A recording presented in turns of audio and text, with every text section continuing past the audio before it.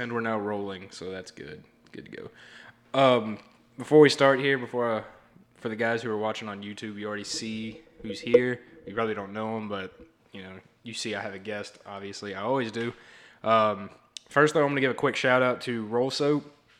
It's the official sponsor of this podcast. You can find them on Etsy, www.etsy.com/shop/rollsoap. I've said it 100 times before. It's probably the best soap I've ever used personally. I still use it. I recommend it for everybody. I've recommended it at mud runs. Anyone who does jiu-jitsu. And if you go to the Etsy store and use the coupon code TCurry, you get 10% off your soap purchases. And they also have shirts now. So, yeah, go check it out.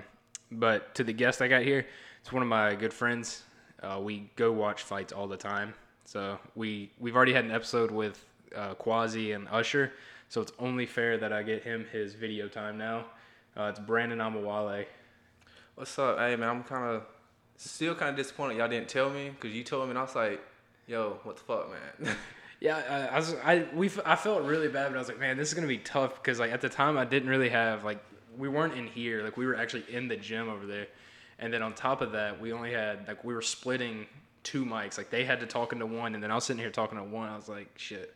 So next time we do it, I was thinking about, I think we're doing it on Saturday, actually. Me and Shaquan. I'll see if Usher's down. We can just get it all done. You know that man got kids. That man's got kids now. You know that man got a family, man. It's Father's Day. I forgot. He's got to take him out to Father's Day lunch and all that. Oh, Father's Day this weekend? Isn't it? I'm horrible with holidays. Like, I am too. I can't tell you anyone. I can't tell you shit about holidays. Like, I can tell you about like Christmas, Thanksgiving, Halloween, New Year's, and that's it. Yeah, I'm bad with dates in general. Like, I don't even know my own mom's birthday. Like, only birthday I know is mine. Yeah. It may seem selfish. It's just dates.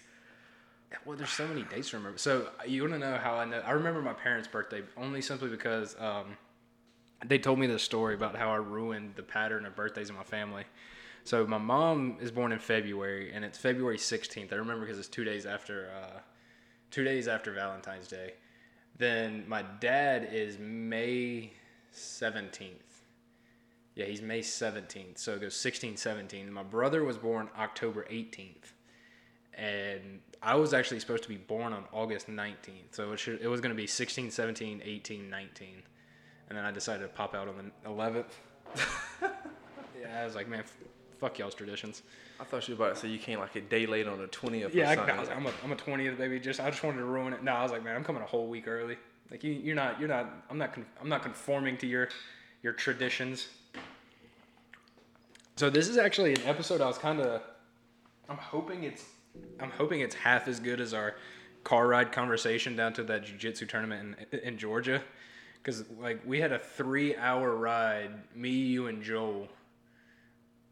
Me and you, basically. Joel passed out, like, halfway through. And, like, we talked about some really, like, A1 shit. Yeah. Talked about shrooms. Yeah. Talked about, I think we touched on, like, religion and, like, like, the different interpretations. You want to look at it from not, like, like a straight, traditional religious sense. You want to, like, look at it from a different historical perspective, and like trying to see how the evidence stacks up. Like, how could people take this historical event and make it into a myth? Yes, and that's actually that was one thing.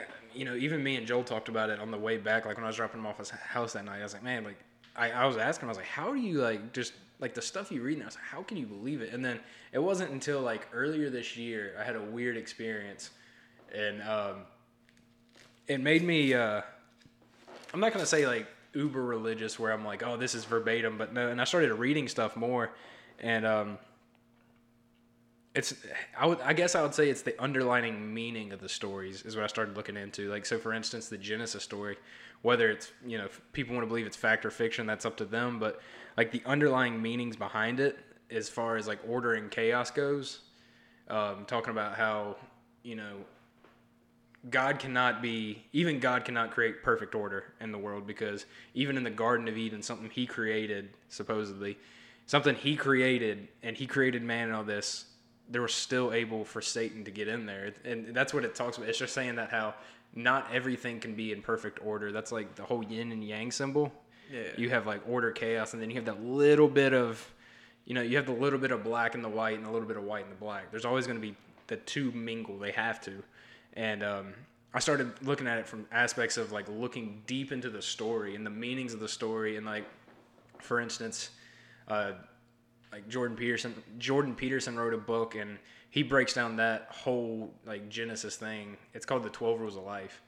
And there's a portion in it where he talks about, it's like a section of a chapter called the naked ape. And it sounds weird. And like he breaks it down. It's like, well, why don't we take care of ourselves like we would a loved one or a pet or something like that? Yeah.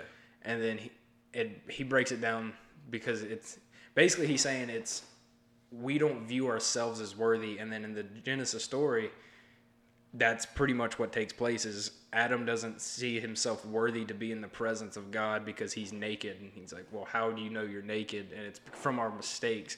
Basically saying that we are eternally flawed as far as because we have consciousness, basically, where animals don't have so for instance, if I kill somebody, everyone's going to say that's wrong. Yeah. But if you watch a dog like out in the wild kill something, you're like, oh, it's survival. And that's basically what he's breaking it down to. It's just a matter of like consciousness, and we have values, but like the values we place on things from our own brain. And I started looking at it like that, and I was like, oh, that shit's crazy. Yeah, well, I think about it, I'm sort of like a dick, and it's not. Yeah. It's like the B one. It's like if I'm talking to a religious person, I'm looking at it because like I used to be like super religious. Like my mom is like a lot of black ladies in the South. Yeah. She was raised on the Bible. You know what I'm saying? My dad was a preacher. I remember going to visit my dad over the summers and holidays, and he would literally randomly sit me down and read the Bible to me and preach to me for like an hour or two. And I'd be thinking, what the fuck are you doing? I just want to watch cartoons. Cause he wouldn't read like one passage. He read like 6 chapters. Yeah. And then like 6 chapters are like the more obscure stories. Not like, like Joseph. Like he reads something about Hebedeckanias or whatever. And I'm like, why are you telling me this? Like I've always been looking at religion. Like my point is like, and it's funny because like a lot of non-religious people, it's like the reason I'm non-religious is because I was trying to prove it true, right? Because you got to study, like. Yeah. I kept studying, like I was a Christian, and I was looking at it. It's like I kind of, it's like, okay, well, from the mindset of being like a Christian, you think, okay, everything else is kind of fake, but you look like, okay, I found out you already kind of know Judaism is ties to Christianity, like Islam, they believe in the same God too. It's just spoken in Arabic. But so you saw it, I was like, okay, which one is the right religion out of those 3? And then there's a lot of, it's like Islam, like they'll like you actually talk like a Muslim like knows about Islam, like they can tell you about like the scientific aspects of like passages in the Quran where it's like it's one thing, it's like, oh, what is it? It's something about how like the way a star looks. Yeah. Like, it looks like a rose or something, like when it's like when it's first formed or like after it forms, like it's got a passage like that in the Quran. So you may think, oh, that's got to be proof of a God. You know what I'm saying?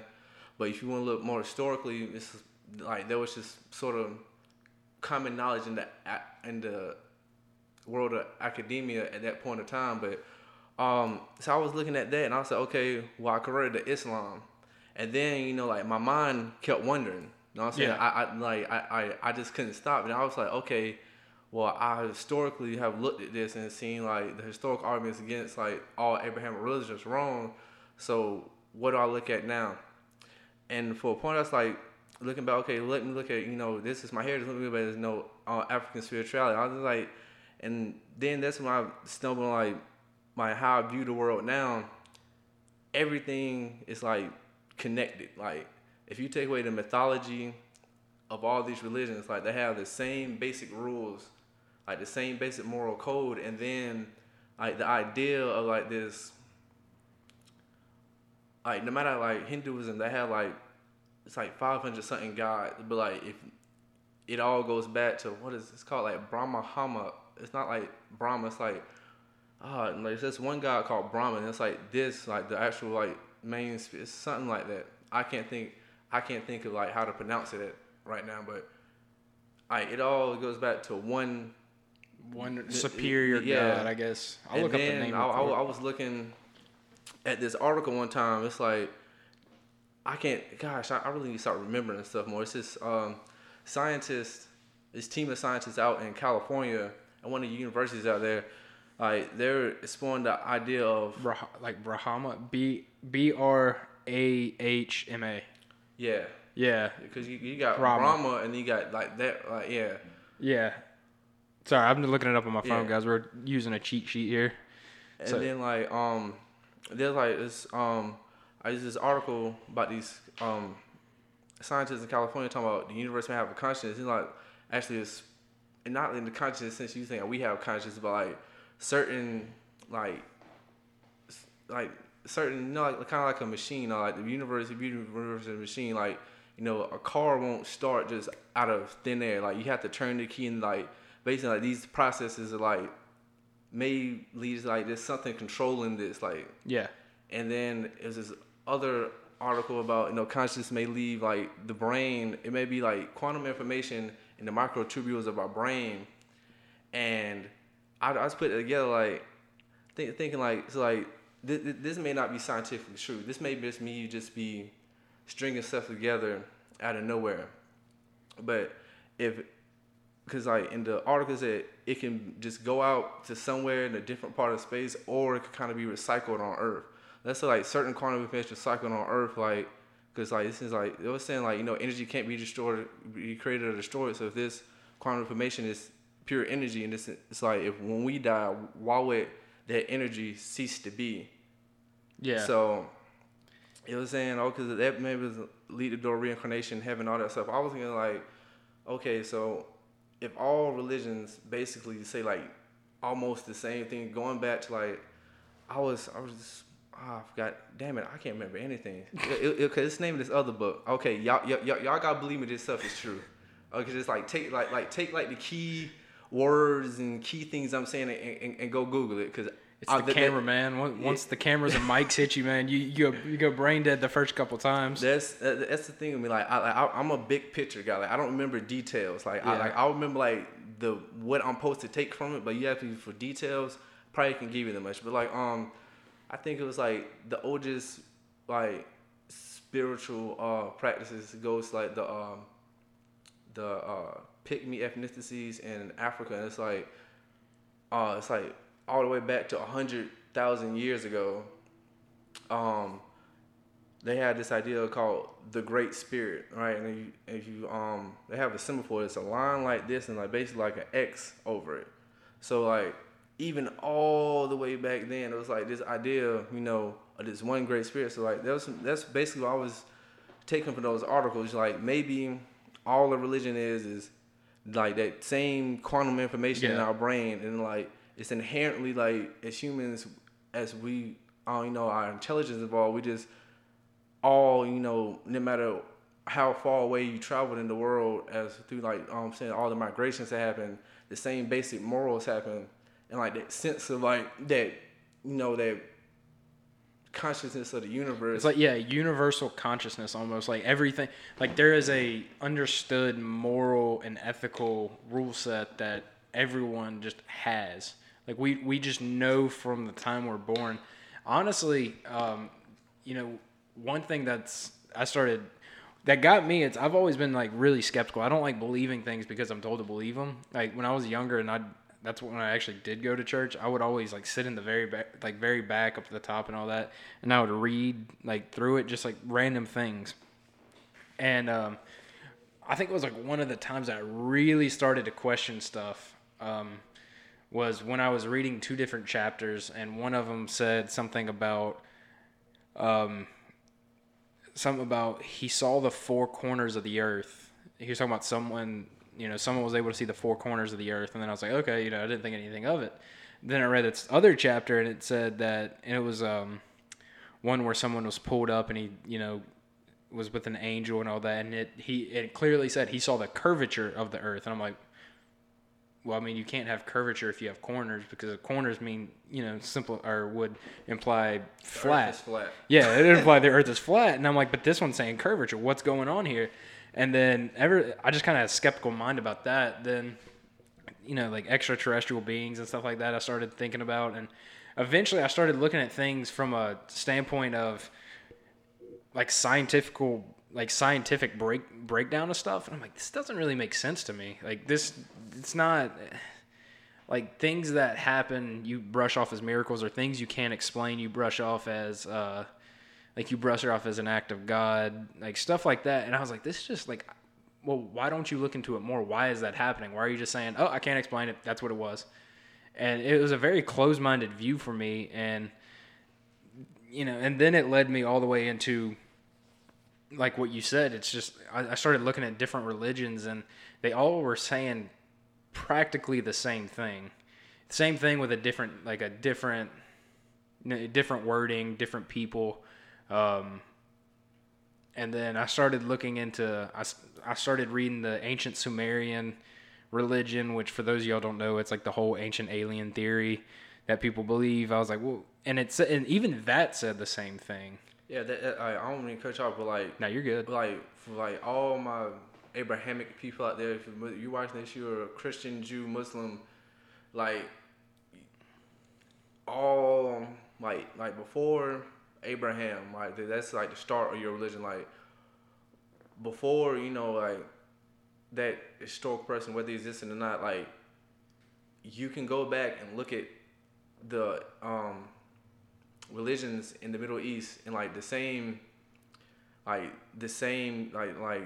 stories are being told, but in like a completely different way. Cause one thing is like there's like this deity that means like from the rib, and it's a female deity or something like that, and then you can really say how that relates to Eve. Because Eve was created from Adam's rib, and like this isn't technically the Middle East, they consider it today, but like Egypt, like they had this thing where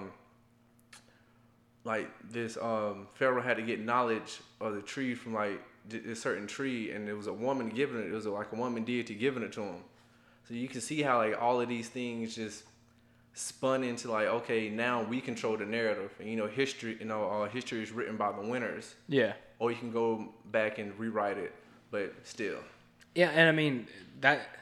The more I started looking into that, and you're talking about history being written by like the winners and all that, I started, when you look back at like, when you start truly looking into how the Bible was created, and it was created by stories from a Roman Empire of, who was it? Was it Emperor Constantine, who was not religious at all until his deathbed, and then he somehow found religion, which, people can look at as a good or bad thing, but he had his men pretty much write the Bible and have these different stories, and it's like, how can you truly believe something that was written so many years after, that happened? Like, how much believable it is. But it also led me into the journey of, which this is how we got into it. We started talking a lot of interesting stuff, was how all these religions, they take place with these spiritual visions. A lot of them, like even in the Bible, you have the burning bush. You have these transcending religious experiences that, and honestly, in my opinion, I think are based solely on psychedelic experiences, from like whether it be DMT, ayahuasca, mushrooms, or any just other chemicals. Because you look at the stories people have on these drugs, and you compare them to what you read in these religious experiences, and they're very similar. Yeah, because like I remember I was it was my freshman year in college, back when I was in school. Don't drop out unless you have a plan. I have a rocky plan, but anyway. A rocky plan. I had for like my second semester English teacher, he was letting us write an essay about, I don't know what I forget what the guidelines were, but I was choosing, we could choose our own topic. That's what it was, okay. And I chose to do, at first I was going to do the legalization of cannabis, but he's like, okay, that may take too long because you only got 5 pages. Like, let's take So you narrow it down if you, or change the subject. I said, okay, I'll do medicinal marijuana. And one of the things I found was the ancient Hebrew. No, if you look at it like not like an edited version on how they do it now. You go back to oldest text, like there's the Hebrew word for cannabis is in there, and like I forgot the amount it was, but like it was so strong that like you was gonna catch a contact high. And what they do is they went just like how anointed oil has in church. You take that and they do the little thing like that. No, they dumped it on you. So if you're being drenched in oil, and you got it smells like, and then this is another thing somewhere in the Middle East about like this drink of the gods, and it's like cannabis. I think like maybe a mushroom, and then like something else. But it's like these three drugs is mixed together. Like they found this site, and it's like the drink of the gods. And it goes back to what you were saying. And then you look at Native American culture. All not all, but a lot of Native American tribes, they value mushrooms and like psychedelic plants. The shamans, they did this. And this wasn't a bad thing until Christians came over, and Christians being very conservative. It's like you can't be doing that. Yeah, I know, and that's like, that's kind of what's amazing to me. It's they don't like. With a lot of Christians being like super conservative with everything, it's kind of contradictory of what they're taught, but we're not going to get into that. But yeah, I mean, you look at it, you just look at some of the stories. For instance, like I mentioned earlier, the burning bush story. A lot of mainstream science now believes that because looking at where some of these stories would have taken place and around the same time, they believe that the bush would have been the acacia tree or the acacia plant or something like, anyway, it's the acacia tree. And when the acacia tree, for those of y'all who don't know, it's probably the highest natural plant with the highest, it's the plant with the highest DMT content in it. Because DMT's everywhere, but this acacia tree, anyway, they believe that the smoking, the burning bush, smoking and all that, it's almost either a direct correlation of Moses smoking the plant, like, smoking it and kind of naturally having a trip, or him just being around it when it was on fire and him kind of enveloping the fumes. And that's why, for instance, he hears God from the bush. Now, when you listen to people talk about ayahuasca, have you ever heard about how ayahuasca was found? No, but I've heard like stories of, like DMT and ayahuasca. Like you'll see like little gnomes, and it's not it's not a thing like you'll see gnomes like how they like doing movies when you like do any drug. You see something. It's freaking. No, these gnomes are like guiding you through like an experience. You know what I'm saying? They're telling you about yourself. And it's telling you about how to improve yourself and things like that. And then like just other random things about the world. Yeah. So the way ayahuasca was found, when you're asked, like if you go to a shaman and you ask, how was ayahuasca created? They would say the plants talk to them. Which, burning bush talking, hearing the voice of God through a bush versus plants talking, creating a very powerful psychedelic. I mean, the correlation's there. And you would be completely blind to say that those don't correlate, because I 100% think they do. And I think there's a deeper meaning to religious stuff that we're not looking at, because a lot of people are so closed off with religion. They want to take it verbatim. They don't want to question it. They don't want to question what they've been taught. They're afraid that if they do, it's going to make them a bad person. And yeah, I don't think that's, I feel like you can only get better in your own spiritual aspect and come closer to yourself when you start questioning things and like digging, and not just kind of cowering in the corner because you're afraid you're going to ruffle feathers. Yeah, that's because my freshman year at SMC, and like I'm not saying everyone was like obviously Christian except me, and maybe like a few other I believe that maybe semi-agnostic people, Yeah. I'm saying people who just want to be different. I did see this one girl. She was a Wiccan. So basically, it's like two verified, got two people who aren't, Christian, and people like, I believe in God, mileage, stuff like that. And like everyone had like the same mindset, and like this happened to me a lot when I was practicing Islam. So I remember when I first converted, like people were talking about it. I was sitting at this lunch table, and one of my friends, Connor Mason at the time, he was one of those kids, that goes to all the Bible camps and Bible studies and youth programs, yeah. And he was talking to me about it. I was just phrase like, that's religion of terrorists. Do you support terrorists? I was like, no. First of all, it's like such a tiny percentage of like 2 billion people. And I was trying to tell him about this one verse in the Quran that says, if a man kills a man, to Allah as if he's killed all of humanity. And he's talking about the towers and all this, and he literally, I was trying to talk to him, and he literally, because like the bell had rung, he literally just walked off and didn't say anything to me. And like he was mad for no reason, because he was mad at all, because like you said, like the bias, the pre-built-in biases you have for the things you taught. Like he never met a Muslim before. You have a chance to talk to one, and first you sort of try to berate him, and then when he starts to answer your questions, you just shut it off and you just walk away like. Yeah, because it puts you in an uncomfortable situation. Like that's one thing I just don't understand. It's when people get married to their ideas, they're so afraid to like experience, other people's opinion, and that's one thing. Like in my everyday life, I try to implement. It's whenever I talk to anybody, I act as if they have something to teach me, and if they teach me something, then great. If they don't, they don't.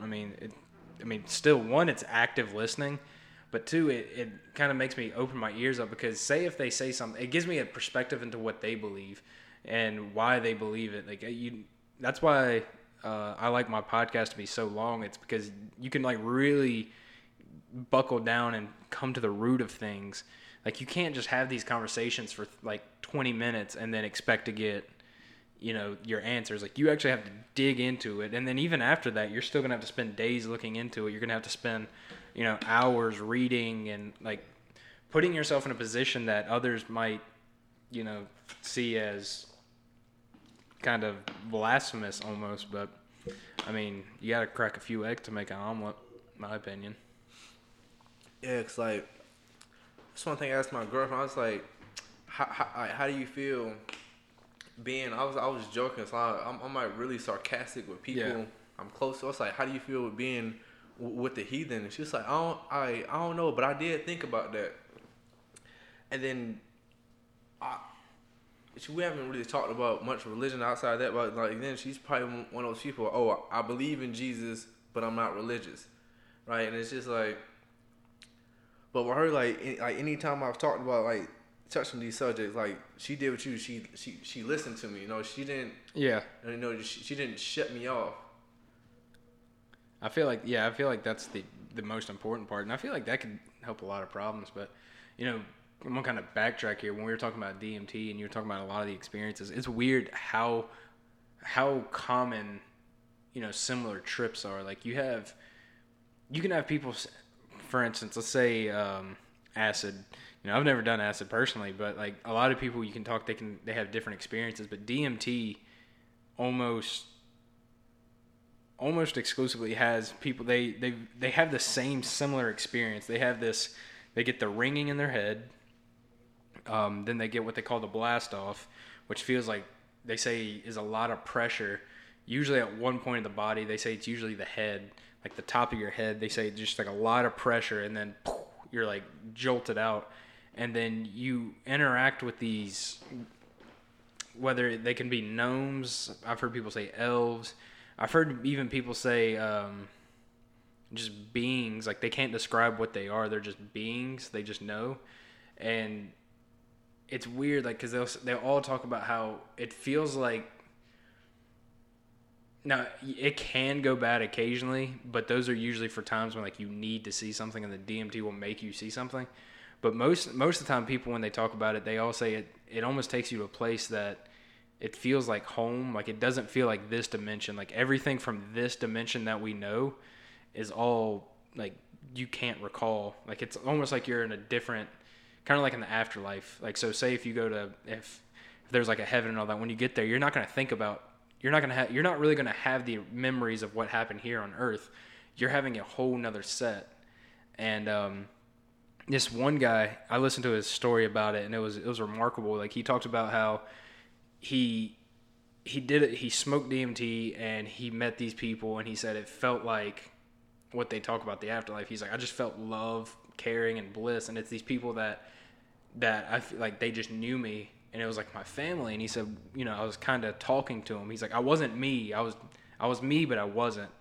And he said we were talking to him, and they were showing. They're like, oh, we're so excited you're here, but you have to go back. It's not your time. You chose to do this, and it entered a whole new perspective of me. Like, and he was talking about how he kept going back, like he kept smoking it so he could go back and try to get more answers. And the whole thing is they just kept telling him, they're like, you chose to do this. Like, and what he was thinking it meant was maybe like we have, like when we go to the afterlife, we have these, like we have a family and all this stuff, and maybe every so often we get a wild hair in our ass, and it's like, hey, let's go to Earth and go to this lower dimension and meander around. And I started thinking about that, and I was like, whoa, like that. It sounds crazy, but I mean, it's a very common story. Like, you can even look at people who are like preachers. Like, I heard a story of a preacher talking about the same thing. He said he had a heart attack or something, and he went to heaven, and he said he met these beings, like these giant beings, and they said, you have to go back to work. And he said this portal opened behind him, and it like sucked him back, and then he was alive again.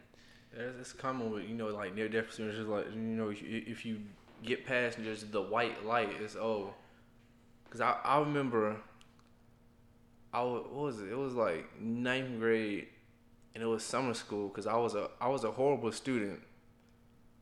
Got something about to sidetrack about my whole academic career, like, because like, I was always in the gifted programs, and would start in like 3rd grade, and like Duke University's letting me do like their talent identification program, like take the SAT. I was like study to take the SAT and then take it. But I was always a horrible student. But anyway, so that's like I always ended up in summer school. My teachers have always wondering, why are you here? But anyway, I just had to get it off my chest. I'm like real self-conscious about that. But anyway, like it was like I think it was science. It was some science, I think, and maybe it was 8th grade. Yes, it was 8th grade. But anyway, whatever grade, like the teacher, I think was like a youth. I think he said he was like a youth pastor, and he was talking about like his father or father-in-law. Like it was an older male relative, and like he had like a heart attack or something, and he was dead like for how long? He said it was like they giving up on him. He was like not like dead, and you got like just brain dead. You got a little bit of heart, like heart stopped. Nothing in the body is working dead for like 20-25 minutes. And he said he went to heaven, and like everything. It's like this is what the guy says. Like he remembers everything, like the colors being like so vivid, like not like on Earth, like so vivid, and like the grass is like you walked on it, but like it didn't get messed. Like your foot kind of went through it, and you had these sandals, like kind of like the same you got on, and like towards with the straps, like there were these flowers opening, and everything was so beautiful. And he said that he couldn't like feel the pain of Earth. You know what I'm saying? Yeah. Like, I was saying because he said he went and he said he saw God, and he went and he hugged him, and he's asking about Earth. Like I was saying, it's like you can't feel that anymore. And then when it happens, it's like you eventually they're saying, so now you got to go back, right? And then it kind of ties in what I was talking about earlier, like the quantum microwave. Like, what if then I'm not a scientist, I can't do this studies. What if, you know, DMT and these drugs unlock, you know what I'm saying, like that process that the quantum information takes you there for like a second, or so. Yeah. It's just because like we're saying, like everything connects. But like we're too egotistical, and that's like because I was studying Ifa, and Ifa is West African spirituality around primarily like the Nigeria region, and like you have like the supreme deity, so to speak, called Olumadre, but Olumadre does not interfere with human interaction because he knows we're too arrogant, right? I'm saying like he like I everything right now. I'm a Christian. You know what I'm saying? Jesus was the son of God. You know, I'm a Muslim. Y'all corrupted this, and Muhammad was the last prophet. Like he already knows. Like even if I tell you the exact truth, and I have someone write it down, it's like don't change it. Someone's gonna go in there and be like the arrogance we have. Yeah. No, human arrogance is the problem, and I've always thought about. Like you're talking about DMT and like the near-death experience, and even though they kind of have the like a scientific reasoning for it, they say the whole white light is the blood flushing out of your body, and kind of like getting pulled from everything, and then DMT, which a little DMT will do you. For those of y'all who don't know, again, I've never smoked it, but anyone you ask, a little bit will do you in, and apparently, if our pineal gland in our brain produces it, which, you know, if you look back in religion, man, dude, the pineal gland is everywhere. Like, you look at the pine cone. Yeah, there's a big Vatican City, like, for no reason. Like, there's a big pine cone. Yeah, and I mean, the pineal gland is what produces the DMT. And honestly, this is kind of a thought I had, like, while you were like talking. I was like, I wonder, you know, you were kind of going. I was like, man, wonder if this makes sense. So I was thinking, what if the pineal gland, it has a finite number of DMT in it, and that's what we experience as our afterlife, and it's our consciousness kind of leaving almost per se, and then once it's done completely leaving our body, our consciousness is out there, and it's time to go into something else, another life form of some sort. Because I don't know, man. I've heard people talk about trips, and they say that they were animals. Like one guy mentioned he was a lion. One person said that they've raised an entire family, and then they came back. Like someone that you know, actually. I don't want to throw his name out there. I don't know how comfortable he is about talking about it, but I mean, yeah, It's so weird, the whole afterlife concept. Every religion has a concept of the afterlife of some sort. Even Buddhism, which Buddhism is considered an atheistic type religion because there's no actual God per se. They believe that, you know, they believe certain things. Like, matter of fact, the guy I trained with, Brandon, he was saying, I think it's Hindu or Buddhism or something like that.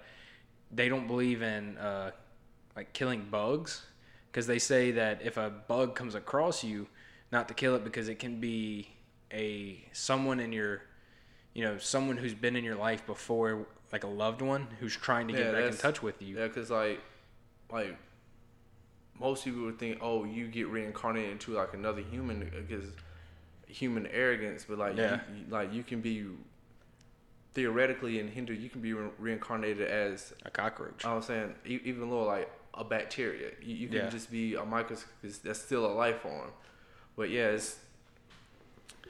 it is true. You know what I'm saying, because it is all if you get to like, let's say if you're like that low of, I'm saying, level of life form because you were a shitty ass person before, like the wheel of Dharma, and then I'm saying the whole goal of each life is to, you know what I'm saying, get out of the wheel, and then your spirit goes into wherever. Yeah, and I mean they all. And it's like we said earlier, they all come back to the same thing as just being a decent human, not being a piece of shit. Like, don't go rape people. Don't go murder people for no reason. Don't, don't infringe on other people because, like, and especially like on their rights, which we can probably, there's a whole slew of problems with that. And then, I mean, it just all, like, every religion talks about be a good human in general. And there's always a payoff in the end because, like, you know, you said with what is it? Is it Buddhism or Hindu? It's like both of them like have like the reincarnation. Because like Buddhism comes from India, Yeah. and if I remember, correctly, it's like Buddha like going away from like the religious teachings, saying, well, you don't necessarily like need that, and like sort of kind of how Jesus was. Well, never mind. It's too much of a reach. But saying you don't need the guys, and you don't really need like these people. You know, it's like again, you have people with arrogance. You know, what I mean, and ego. Oh, no, I'm saying pay me this, and then I'll do this. Like you don't need like all that stuff they're saying. Just follow like the whole purpose of it, of like trying to get out of the will of dark. It's something like that. Again, don't quote me. I'm a big picture guy. Details aren't my thing. No, I mean anyone. I feel like anyone who thinks about it, like if you're going to like look into what we're talking about, I highly recommend it because I feel like it makes you a better person because it kind of makes your mind more open per se because you cannot have that confirmation bias of this is right, but let me look at the other things because you're just gonna nitpick and be like, oh, that's not true because what I've already been told. And I feel like you have to get rid of your ideas and as a human go look back into things from like just a new perspective every now and then. I mean, and it comes with everything, you know, whether it be religious stuff, personal stuff, martial arts, like there's an evolution of things that have to go on. Like you always have to constantly better yourself and evolve and try to move to that next level. So, man, we've talked like 40 something minutes about religion already. Yeah, man, 'cause it's such an interesting concept, you know. It's especially you know, like, cause like, and I'm saying the Western world, you can't talk about it because people get offended too easily about it. Yeah, and then like being from America, like we're taught like this isolation and individualism, like America first. I anything in America is the best. I was saying like people that dead ass go to another first world country like England and look down on them because they're English. Like that's how like difference between, you know, how what should be patriotism, like being proud to be from America, you know, through all its flaws, then nationalism, like America's right no matter what. You know what I'm saying? And it is like that obviously is creeped into religion, you know what I'm saying? You know what I'm saying? The majority is Christian. Christianity is right no matter what. Jesus existed no matter what evidence you throw towards, you know what I'm saying, religious people. Because like it's funny, it's like I always see like people post online, like they'll start to question the religion. They'll start, but then they'll always sort of reel it back. Because like I'm not gonna name him, but his friend I know, he's like, well, okay, religion teaches you this, but Jesus teaches, like, he's one of those, he takes that form of Christianity. Well, if you can see the problems with that religion, why not just, you know what I'm saying, just push yourself off the cliff and just take the fall. Yeah. And there's this one guy, like, I know, he used to be like more deep into like the whole concept of like, oh, God, the concept of God you had now is wrong and this, and now when he like tweets, I can tell it's from more of a Islamic perspective. Like he goes back to I don't eat pork. Like I don't eat pork. That makes my body better. And you know, God is always right. God's plan is always right. He says sort of more of an inspirational way, not a authoritarian way, or more of an inspirational way. Like just believe in God. And it's just funny to me. Like people always see the cliff, but then they always just run back home. And it's like, just take the jump, because as far as we know, nothing is going to happen to us. I'm saying I haven't had any things that, you know what I'm saying, like I didn't convert to Islam and then a slew of bad things happened in my life. It wasn't like Jesus punished me. I didn't leave Islam and then, you know, God was like, oh, I understand, I got to make your life horrible. You know what I'm saying? Like, it's like, oh man, you unconverted. Your life's about to be shit now. Yeah, like yeah. I'm saying like all of the punishments you say, like everything that's bad that's happened to me is probably my fault, and then the shittiness of other people. Yeah. Like I'm saying things. You know what I'm saying, my parents not supporting me in certain aspects of my life. That's put difficulties in my life. It wasn't like God did this. Is like the same things were happening when I was religious. You know what I'm saying? And now that I'm not, my life is going on the same path. So it's just take that jump. Like you're not gonna miss out anything. Cause like you said, the reward. Like people only care about getting into heaven. Cause like people are scared. Like, oh shit, I'm really gonna burn in hell for eternity. There's gonna be no end. Like that. Like that's people's main thing. It's not. Then again, it's not even like really going to heaven and being around God and the angels and all the other people who ever lived that are good enough to get into heaven. It's like, oh shit, I don't want to burn. Yeah. I'm saying cause you gotta think like people you've actually, you know what I'm saying, like probably trying to get something out of the oven, didn't have mitts or something, try to go like that, and your finger barely touches it, and you feel your skin kind of callous. Even that little bit of heat for like 1 second, do your finger touch 1 second? Now people imagine like, you know what I'm saying, the being thrown into the sun for eternity, and then your body is not gonna, you know what I'm saying, completely melt away. You're gonna be the agony for life, and that's what people are afraid of. People are afraid of punishment. You know what I'm saying? It's like it's one of the reasons I don't. It's talking about another thing, but I don't like people always talking about beating their kids, because like you're not teaching your kid to do good. You're teaching your kid to be afraid of you and the physical pain. Because like you know, you see like people our age who haven't had kids. I can't wait to beat my kids. I can't wait to do this horrible thing that my parents used to do to me. Like it's the attachment to that. You know what I'm saying? It's the same thing in religion. It's the attachment to like, I don't want to go to hell. Well, with the whole, so yeah, basically like two things there. One thing I feel is like probably the worst part is a lot of Christians, I think, they put on this facade of being, like, they're like, oh, I'm so godly, I'm this, I'm that. I go to church on Sunday, it makes up for it because I go ask for forgiveness one day a week, and then I can be a piece of shit the other 6 days a week. I think that's just as irreprehensible because it's like you're not learning. You're thinking that, oh, you know, all I have to do is ask for the forgiveness and it's there. It's like, no, like you shouldn't have to, you know, if you know you need to ask for forgiveness for something, change what you need to ask for. Like, don't be like, man, I was a real dick to these people this week. Let me ask for forgiveness and then it'll be okay. It's like, why don't I just stop being a dick to people? I feel like you see a lot of that with especially like Southern Baptist people. It's because things happen and then they get like real judgy. Like you tell them you don't go to church and they're like, oh, like you don't go to church, and it's like, well, last time I checked, religion's not an attendance-based thing. Like I'm pretty sure God's not up there taking attendance, be like, well, Tyler skipped another day, like he's not I'm pretty sure he's not marking that down. I'm pretty sure he's got a lot more other important things. But yeah, with like the whole you're talking about like beating kids and all that, the discipline with kids, it's a slippery slope for me. Like I do believe in you know, disciplining a kid when it's necessary. Like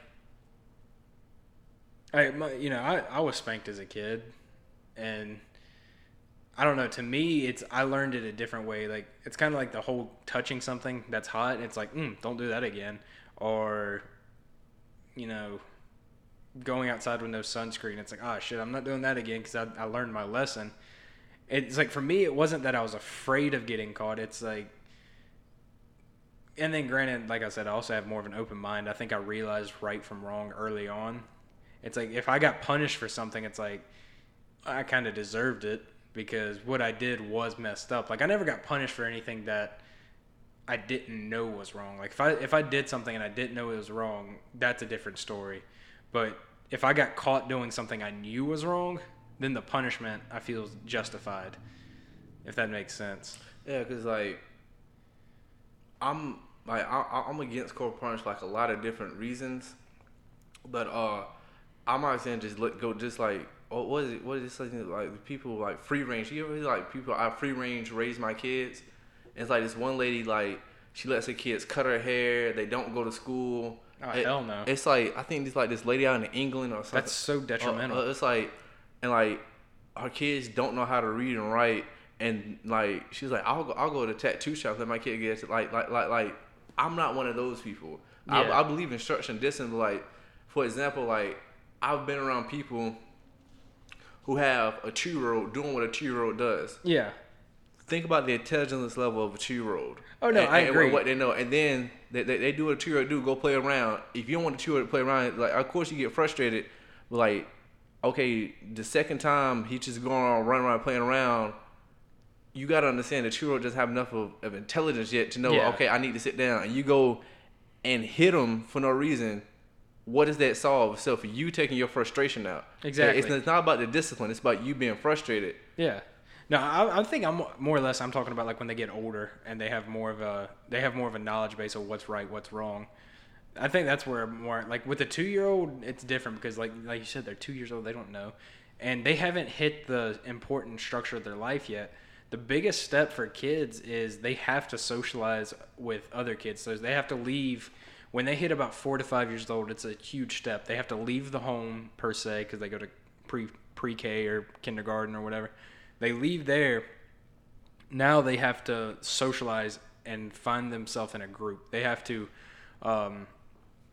It's bad as it sounds. It's actually, I mean, psychologically, it's true. They have to conform and learn to, work their way into groups, and that's what happens when you see in schools. And then the older they get, the more they're able to fine-tune themselves. Like, they have to get that group identity first. They get the group identity. That's an important structure. Then they can start working on themselves of who they are. And then that's when they can start becoming more independent. And that's actually when you start seeing the, so for instance, think back to when you were in 4th grade. You were friends with everybody. Like, everyone's friends. Now think to now, like, at least I know for me, my friend group went from being large to now it's very limited who I let. It's one of those things that you have to, and a lot of that's because I finally know who I am. I know what I'm about. I know what I like, what I dislike, what I stand for, what I'm comfortable with. And those who don't, I don't want to say those who don't feel the same, but it's like those who aren't willing to, like, if they don't accept that about me, then I'm not going to accept them into, like, the group, if that makes sense. Yeah. Yeah, that's like still a lot of people, don't, you know what I'm saying? Yeah. Like, people, I don't even want to get into, like adults who, like, I'm saying, just, like, follow crowds, because, like, that's bad. I like one example, I'll tell you, like, the local rappers we have here, like, I'm saying, there are guys that I knew in high school that were trying to, like, promote their music. Yeah. And people would just look at them like, man, this nigga ain't gonna do nothing. But, like, the more popular person, whether the music was better or not, they're like, oh, this person got a song out. This person has, and then it's like the same thing. It's like the same thing today. Like, there's like a local rapper I know named Luck. I think Luck is lyrically, like, when he's like 100% doing, like, he's lyrically better than any local, except another guy, but he like, I'm talking about on the Spartanburg. Like, he's from Spartanburg. He spends a lot of time on Rock Hill too. So I'm not really including him. Like, then again him, like, but he sort of had the popularity thing. But, like, but Luck is like a part of, like, Pressure ENT. Like, if you go to, like, the music videos and look at Luck's views, and then look at the other group's views, the more, catchy you got. Like, there's more because people know them. Because, like, it's like Luck just will blow. Like, lyrically, he can, like, you know what I'm saying? Like, he, like that's a guy I consider, like, one of my favorite rappers. Not like some people, one of my favorite local rappers. I consider this guy, like, one of my favorite rappers. I listen to his mixtape, like, his first mixtape, over and over and over and over again. But then I'm saying, like, why doesn't he have more exposure? Because, like, he hangs around the same circle of people.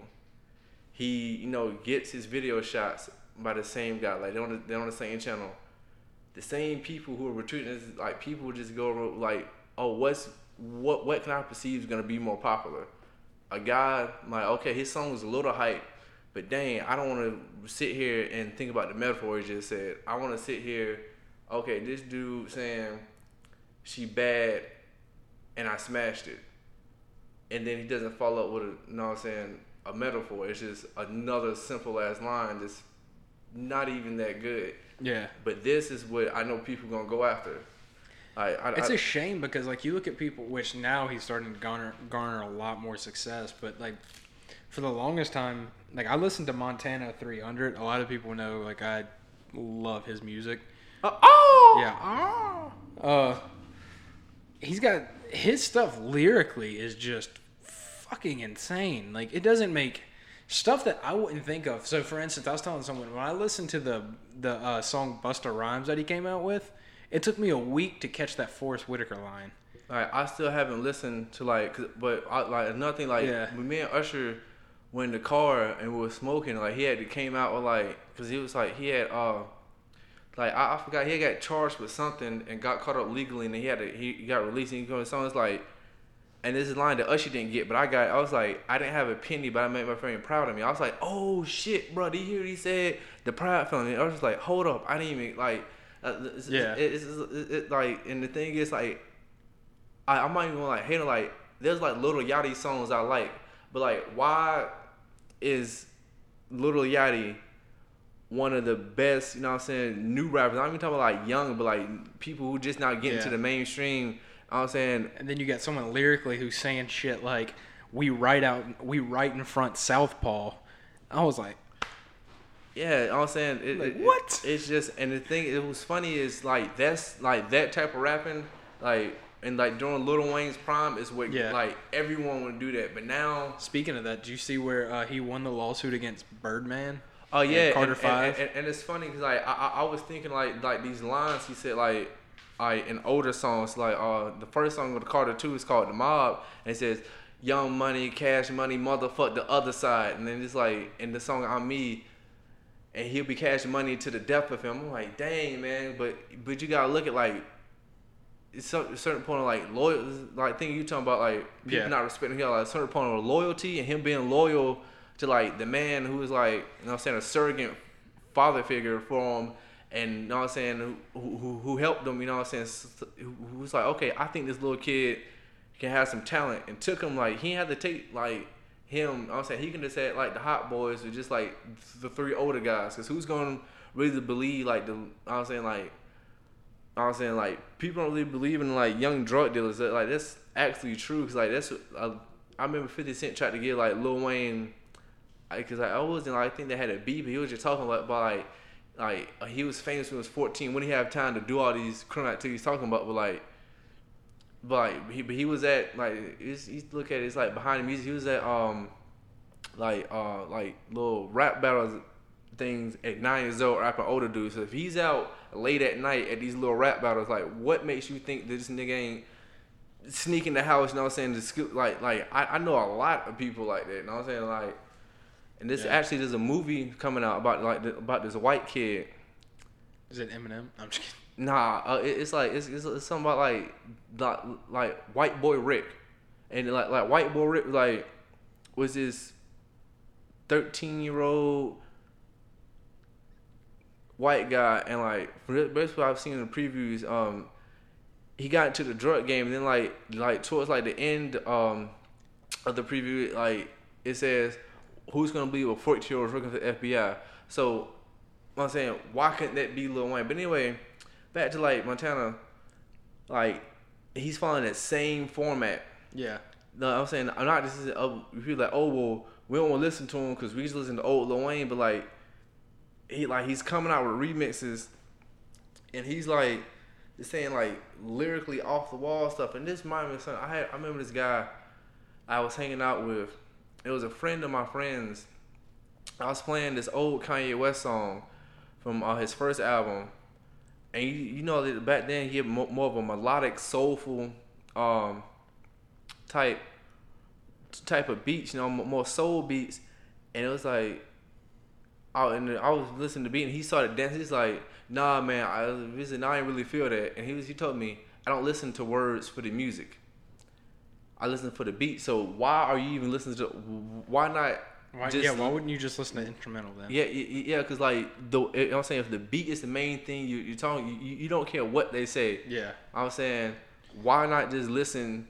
Because like I'm saying, and it's funny that Big Sean was one of his favorite rappers, and Big Sean, I was saying, has lyrical talent. Yeah, Big Sean lyrically is pretty. And pretty also, I'm saying that's like crazy to me.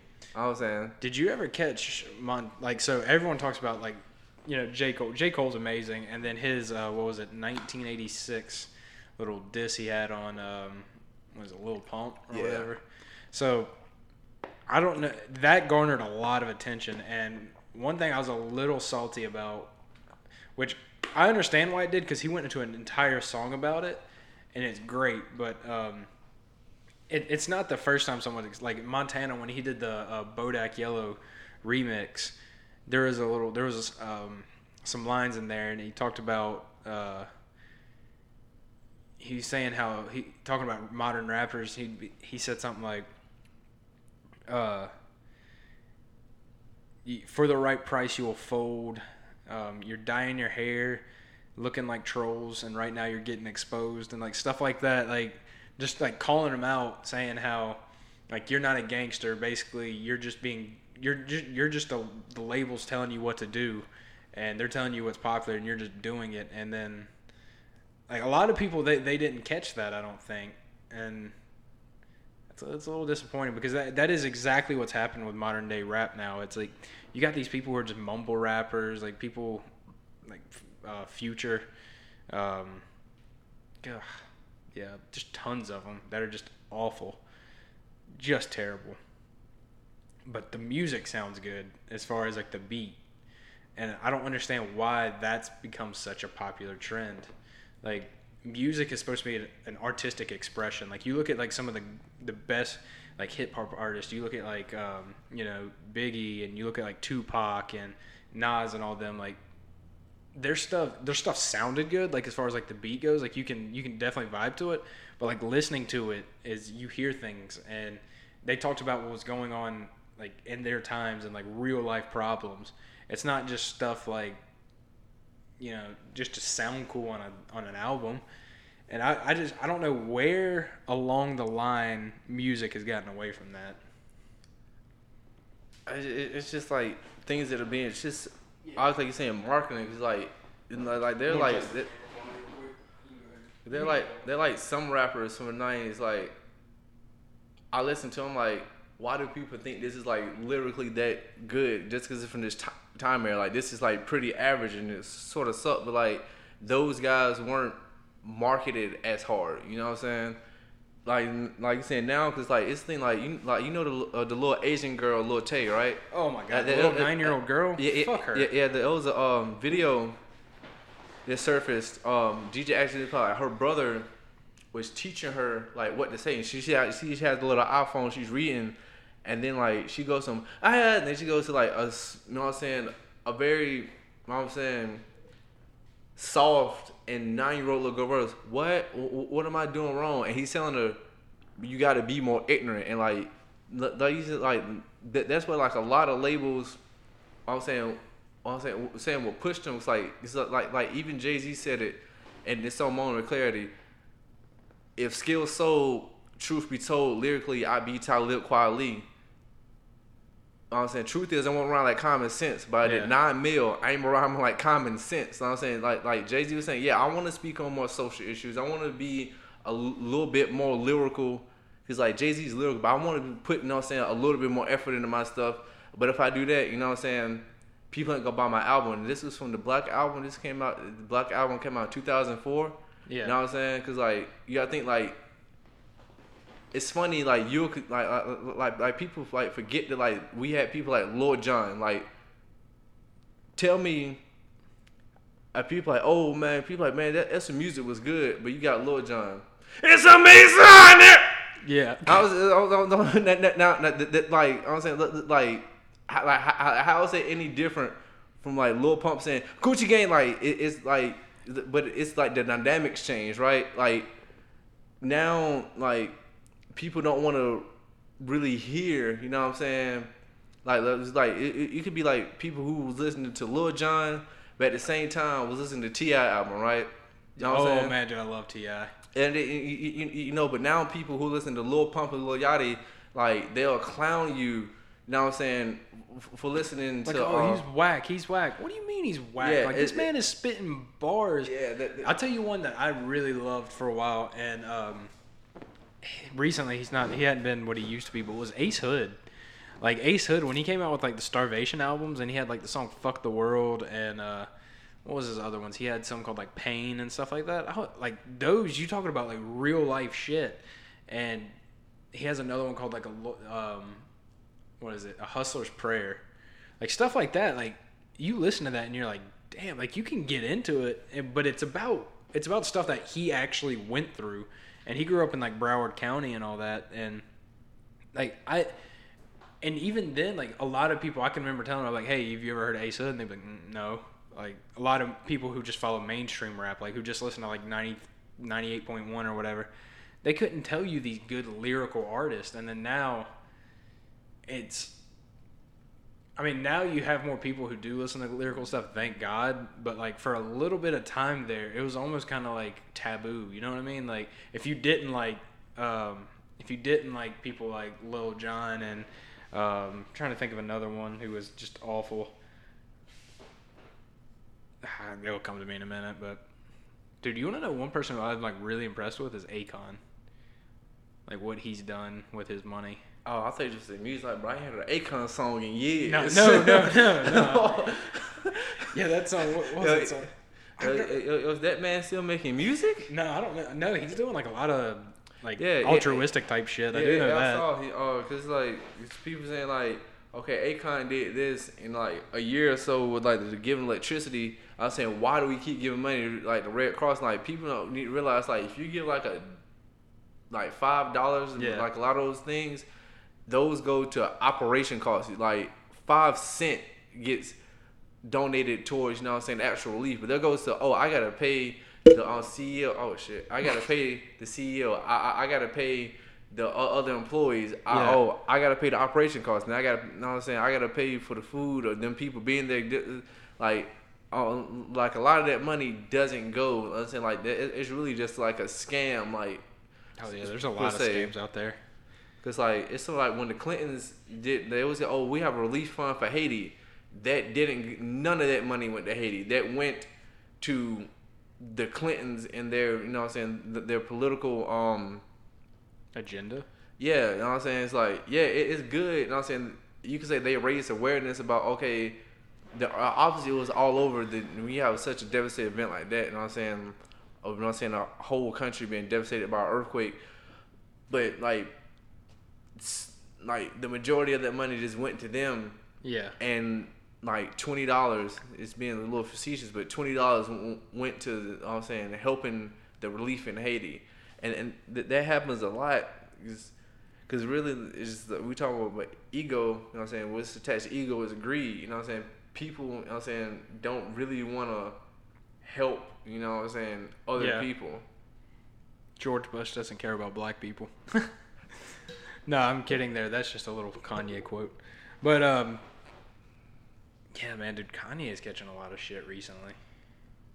He still had like the #1 album sold though recently. Because it's something like I've seen people say, no, there's a new little term now. If you don't like a celebrity or whether they're like, oh no, I'm saying a social media celebrity, like a real celebrity, you cancel them, right? Yeah. Like he ain't canceled. I was saying Kanye. Like I've seen people say this, and like I've even seen this guy saying he said this.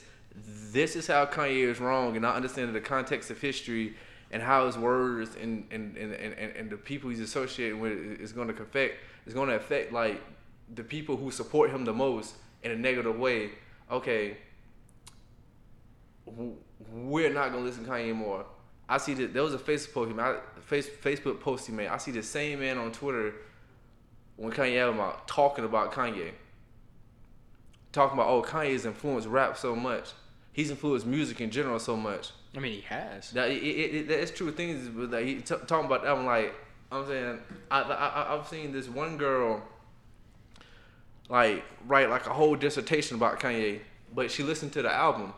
She said at first the album's trash. Only 2 songs affected me. I'm saying the other day, like, Kanye's album pulled so much emotion out of me. So you've been listening to and giving this man streams, but he's supposedly canceled. I'm saying I used to love Kanye, But like the things he's aligning himself with without actually, because like he even said that I have not researched, you know what I'm saying, conservative enough and Donald Trump's agenda enough to say that I fully support him, and I'm gonna. But you're gonna like you don't see how detrimental that is, right? Like and like Kanye to me, like I haven't listened to the album like at all. I haven't listened to the album.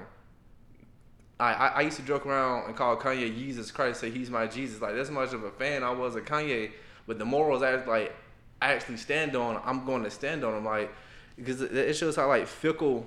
I'm saying people are like people. Because like there's another thing about social media activism. Like people will say things like, "Oh, this person is canceled," or "That's this," but people don't really care. They want to do that to get that retweet. They want to do it to get that like on Facebook and Instagram. Yeah. Like that's like. Did you ever watch the show Black Mirror? No, I've heard about that. How like they show like how one piece of technology, like one world event, will like change it just like 20 years from now or so. So no, it's kind of like it takes small things. So for instance, one episode I was going to talk about is it's this woman who like it takes real life problems, like things that are real, and kind of puts them into like a Twilight Zone type thing. And anyway, it's like in a near future. Like it's not like super futuristic, but at the same time it kind of is. One of them's about like conforming and like selling out, and it's like the second episode. It's got the dude from Get Out. What's his name? Jordan. You mean like Jordan Peele or like the actual? No, actor? no, the actual actor. His name is like David something. If I'm correct. Yeah, I was about to say the guy from. I was gonna say something. The guy whose name starts with a B that played in Star Wars, but I knew I was gonna be wrong. But no, it's the guy from Get Out, the actual actor. He plays in it. And that's the episode talking about like selling out and stuff like that. And but no, there's one episode where it's a woman gets so obsessed with social media. Like they have this social media thing, and it goes off. They rank you, so they'll give you like 5-star reviews and stuff like that. And basically, your status, like your social status, is based on what your social media standing is, and that's kind of like a reflection of what happens in today's life. Is people who have these, they get rich and famous and all this stuff all because of the social media, and it's like they have such this huge standing, and social media is so important nowadays, and it's almost kind of an issue in my opinion. It's like I don't know. I'm not gonna say what I was gonna say because it might come off as weird because I don't really know how to word it, but yeah, it's just the social media has become a problem nowadays as far as everyone basing everything off of what your standing is on social media, or how many followers you have, and this, that, the third.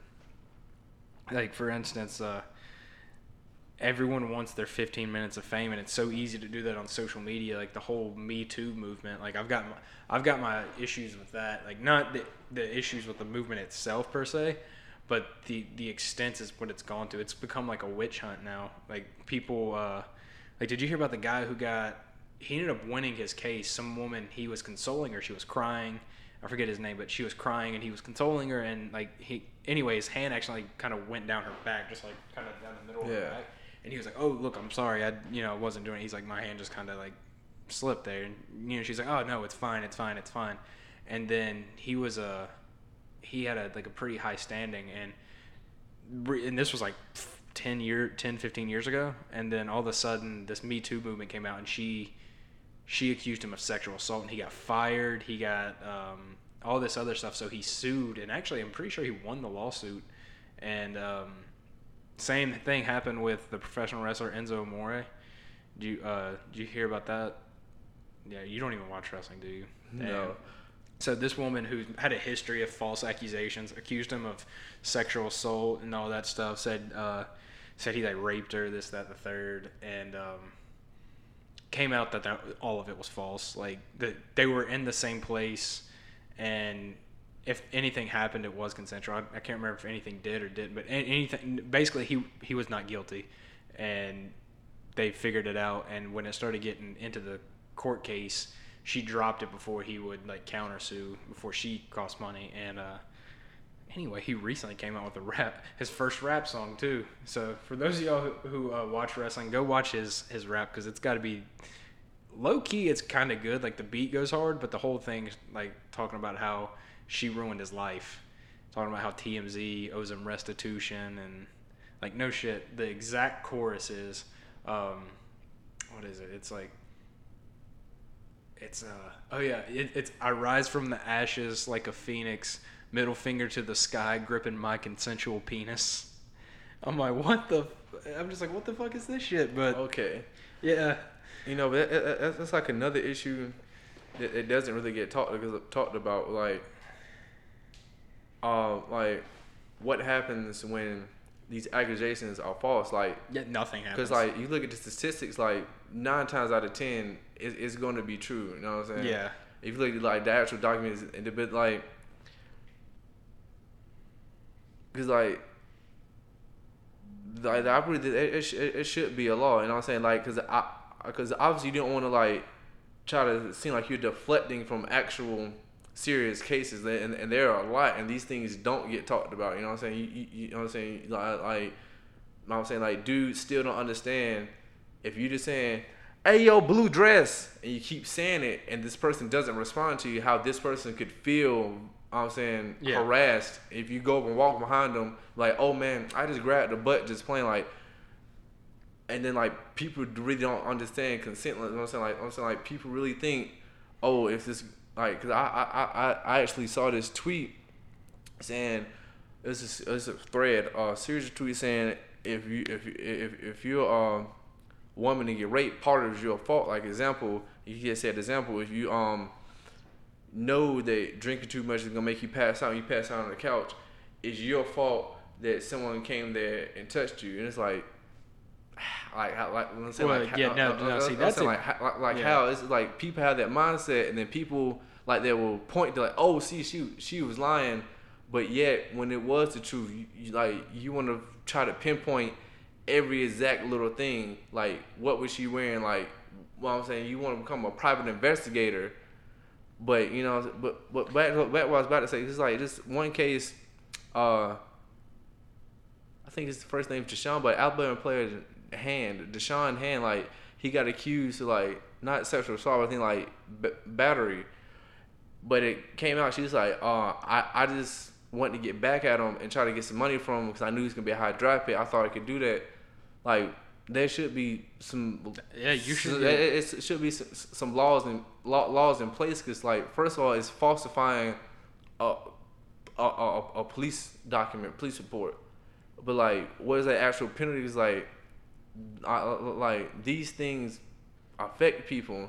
I'm saying, because I'm all for like calling out like toxic behavior, but like when these, I don't know how to word it, rare, or like when these cases, when it's basically when you falsely accuse somebody, especially when it's gonna be detrimental to their life. So for instance, that ruined his image. If he's gonna be a high draft pick, now he's not gonna be drafted as high. It ruins his life. I feel 100% that should be I feel it should be a crime because it's a falsified accusation for one. For instance, there was this guy in college, not college I go to, but there was a college student who he had sex with this girl, and apparently she was drinking. She wasn't like drunk, but she was drinking enough to where she was quasi. Anyway, she even says, "Hey, do you have do you have condoms?" And like, it's clear that there was consent, 100% clear that there was consent. But she woke up and it's like she woke up and regretted it or something like that, or her friends convinced her that since she was drunk, it was considered rape, even though she consented and whatnot. And anyway, they tried to get him sued for it, but he, obviously he wins that case as well. I think there was also one where some guy woke up after being drunk and like sued her for sexual assault. And that's the thing, is like it goes both ways. Have you seen recently? They're actually trying to figure out, can two people simultaneously sexually assault each other? I mean, that's how far it's gone. I mean, because like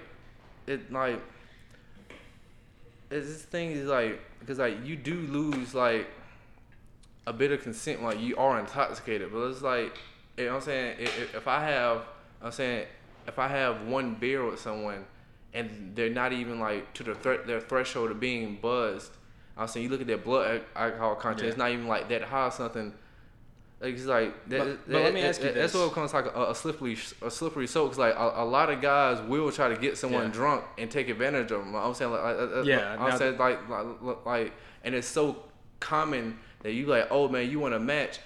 I'm saying you smoke and with someone, and then you try to do something to them sexually. Like, would she have done that if she was sober? Would she be that attracted to? Like, it's like I'm of the mind that like you have to be somewhat sober to consent, you know what I'm saying? But it's like, well, what, you know what I'm saying, what's the threshold?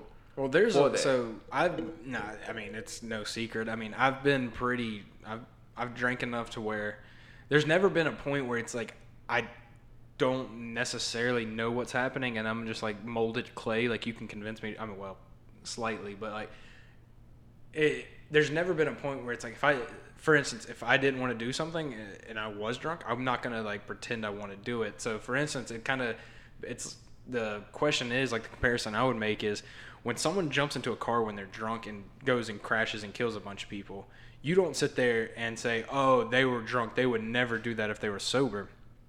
Because they're drunk. Like, we hold them accountable. Like, there has to be a point where we hold someone accountable for what they do when they're intoxicated. You can't just sit there and automatically say, hey, she was, like, if they get slightly intoxicated or they're intoxicated.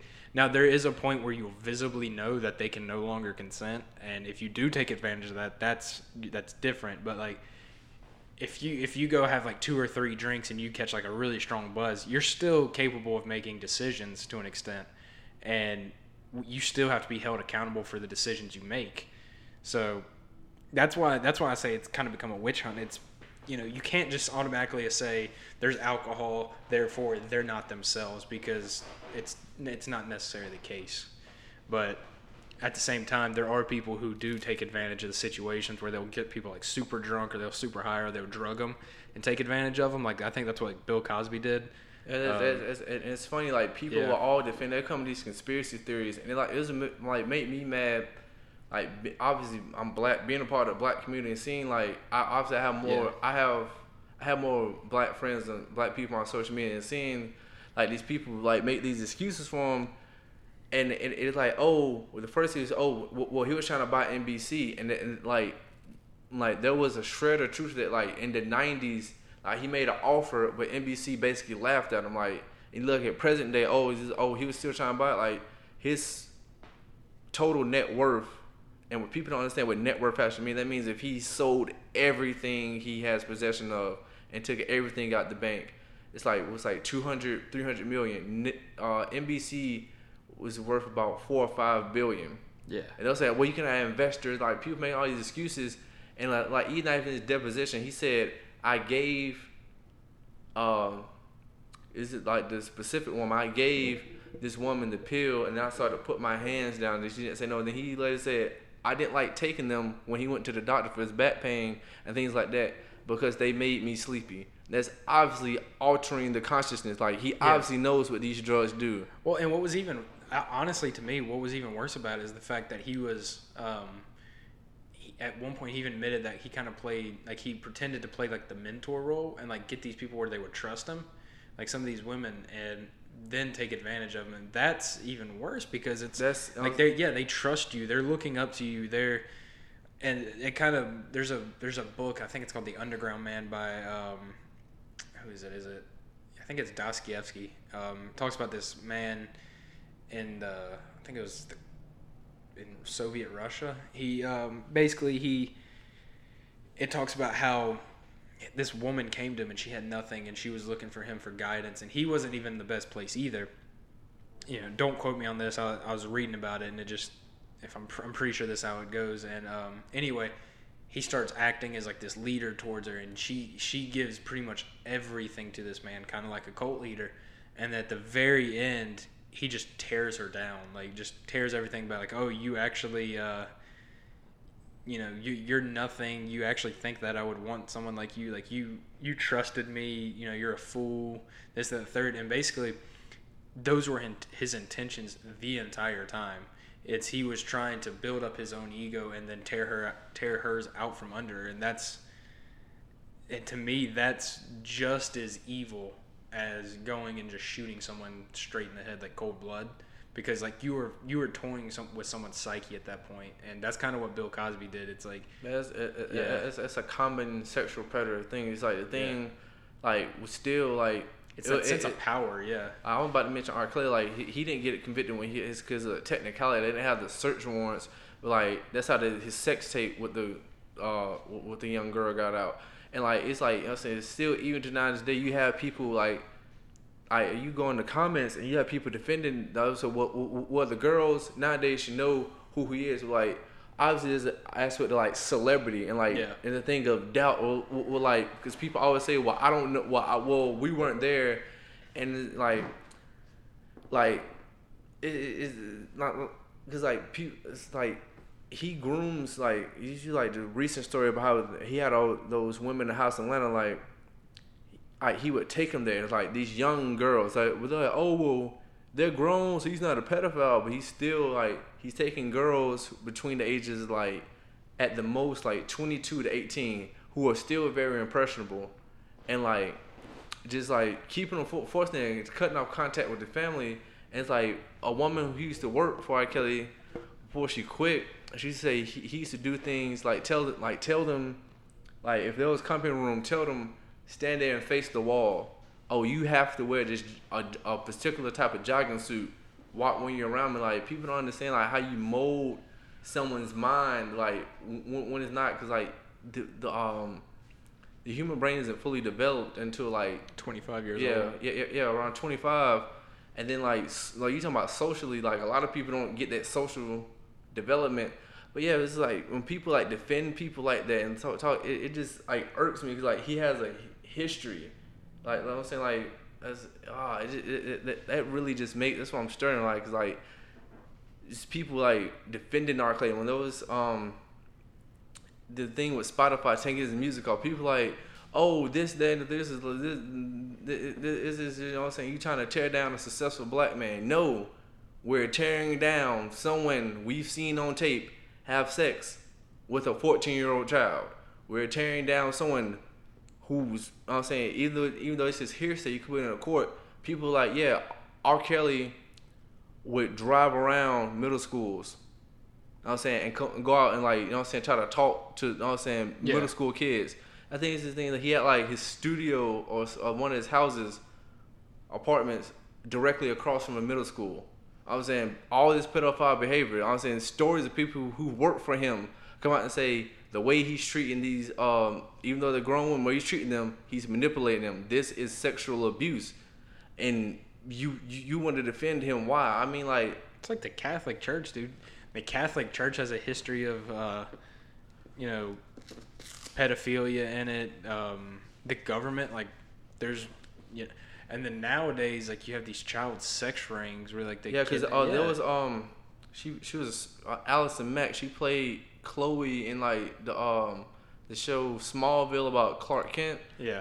And she was like a recruiter for like this sex ring. Like she like it was like some program she get young women in, and then like she select the ones that help groom them to be like to go to this guy, and then like it was like either like it was like his own personal sex ring, or he would then send them to like a larger sex ring, and like yeah, I read about that, and the more I looked into it, the more she was a part of a group that was tied to it, but the whole aspect of her being like the recruiter, I've heard it's like greatly over exaggerated.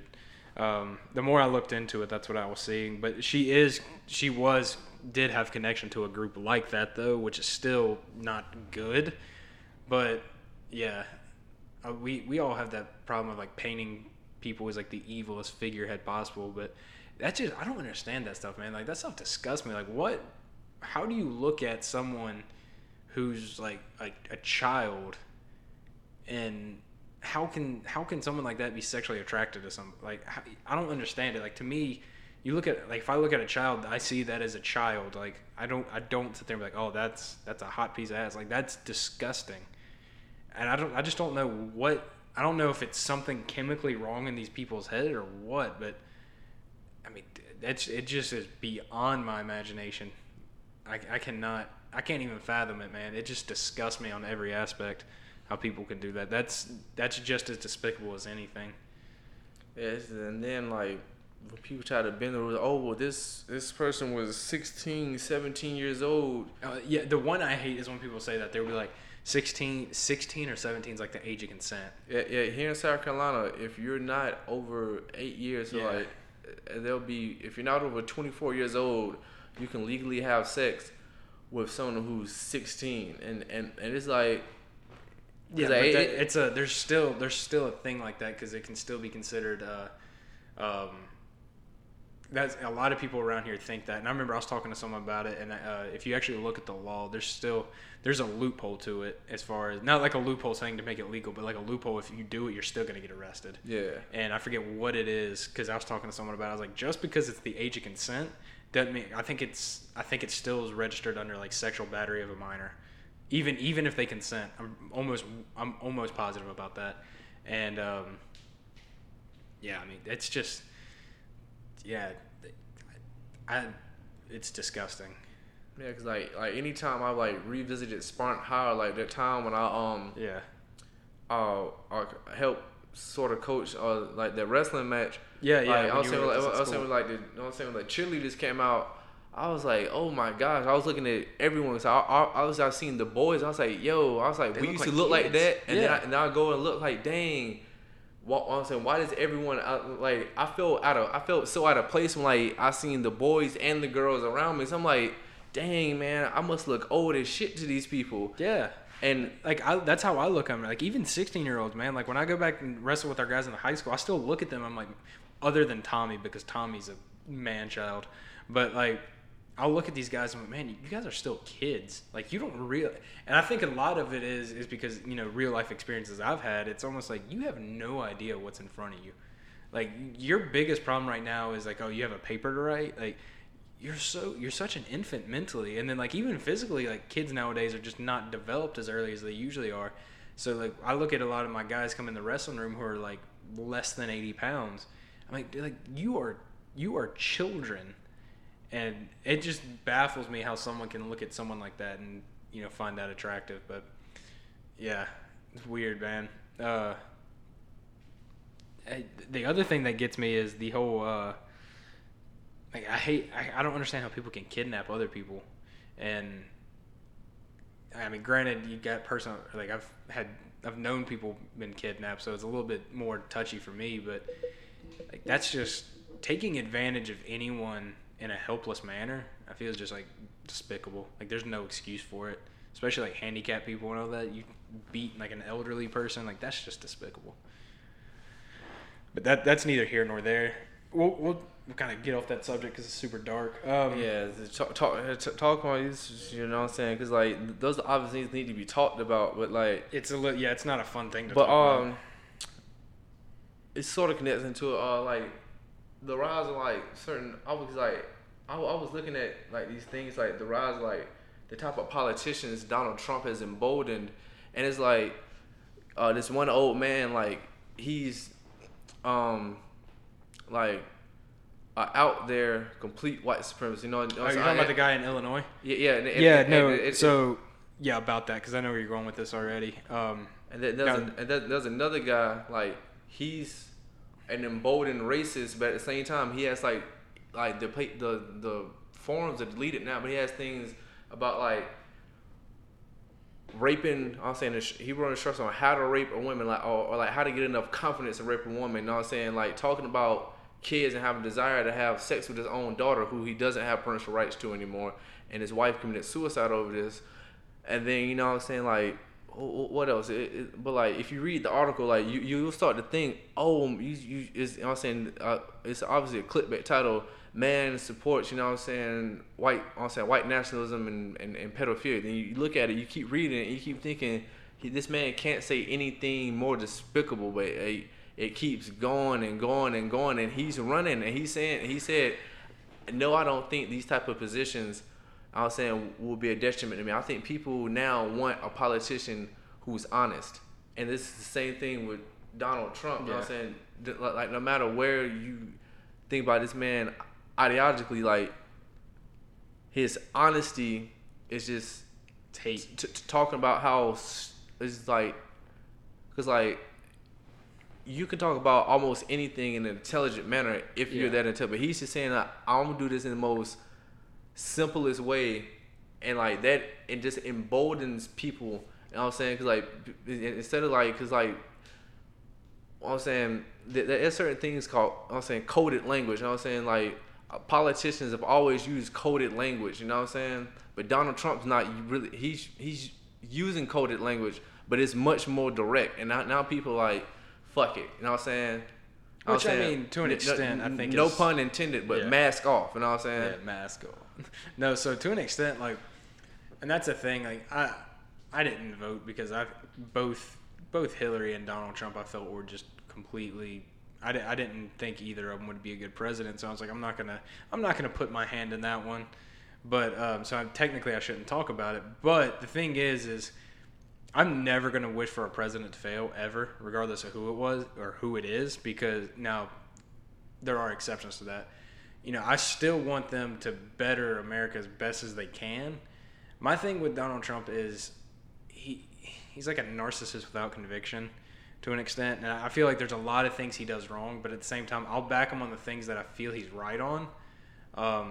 But I'm not really a supporter of him. I'm not a hater of him. I'm just kind of indifferent because, like I said, I didn't vote. I don't really get the say in that. But like I said, I'll back him where I feel he is right, and I'll back him where I feel he's wrong. But you were talking about that guy in Illinois, and I looked into that. So for those of y'all who don't know, there was an elected official in Illinois who was a known. He's under the Republican banner, well, quote unquote, under it. Who is a known white supremacist, and it's obvious he's admitted it. He's done all this stuff, but they had him under the Republican banner. But what a lot of people don't realize is that the Republican Party has publicly denounced him countless times. Said we don't back him. Like they didn't even back him. He's just. By default, like when you run, you have either Democratic, you have Republican, like for these local offices. When you get higher up, you can have like the independents and all that, if I'm not mistaken. But at those local levels, it's one or two sides. And the Republican Party does not back him whatsoever. They don't support it. They've said it countless times. Like you can go back and look where they'd be like, we do not support his beliefs, his viewpoints. But somehow this man still got elected to be an official. Even after all this was broken, and to me, I don't think that's a problem with the Republican Party per se, is the people in that town, whoever fucking voted for him. Like, if people are still willing to vote for him, I think you need to look at the people he's around, because that's just terrible. And this day and age, like, there's no need for that. Like, that's not something we still need to have, is like this whole white supremacy thing. I mean, that's just, we're trying to take so many steps forward. Why would you take like 14 steps back? You know what I mean? Like, that makes no sense to me, how an entire community can look at someone like that and be like, I feel he's a good official. You know what I mean? Like, that is just baffling. It's just latent feeling. I was talking about like coded language, like like it's like for years, like I was saying, minorities are talking about this official has said something, and like we can read between the lines, like we know where he's going, but now Donald Trump, like I was saying, like these people, like he's like emboldened, because it was like I forgot the report said, but it's like 9 like out there, and I was saying, like, white supremacists is like now people feel with, that it's okay. Feel with Donald Trump. It's like they always felt this, but they know, I can't outwardly say this on like such rare occasions, right? I'm saying you'd have those news stories of like a rare occasion of unless you're playing online video games. Yeah, that's the thing was people talk about like to me. I'm saying obviously being a minority, when people say I can't believe people support Donald Trump, and like people do this, but like I've been in so many on like because now that's like the good thing and bad thing about I'm saying social media. I've been able to see like so many like different people's viewpoints, and like I've been able to like do little surveys on myself, not on myself, but by myself. Let me click on this person's profile. Where is this person from? Oh, this person isn't from the South. This always is like how history is told. Cause like history is basically a story. You gotta have a protagonist and an antagonist. Okay, the South, I'm saying, has to be the antagonist. Like it has to be, oh, racism only existed here, discrimination only existed here. But if you actually study history, it was there like everywhere. For example, like Oregon was the state of Oregon, like the Constitution said only white people can live here, work here, and have a business. And at a certain point, like it was stipulations, like they did like for the black people there and other minorities that were there, but basically like that was supposed to be a white utopia. I was saying from the scary people, in the Midwest, really all around the country, had things called redlining. Like okay, you're not gonna allow people of color to buy certain property. We had to keep this certain area, like and this happened. But anyway, like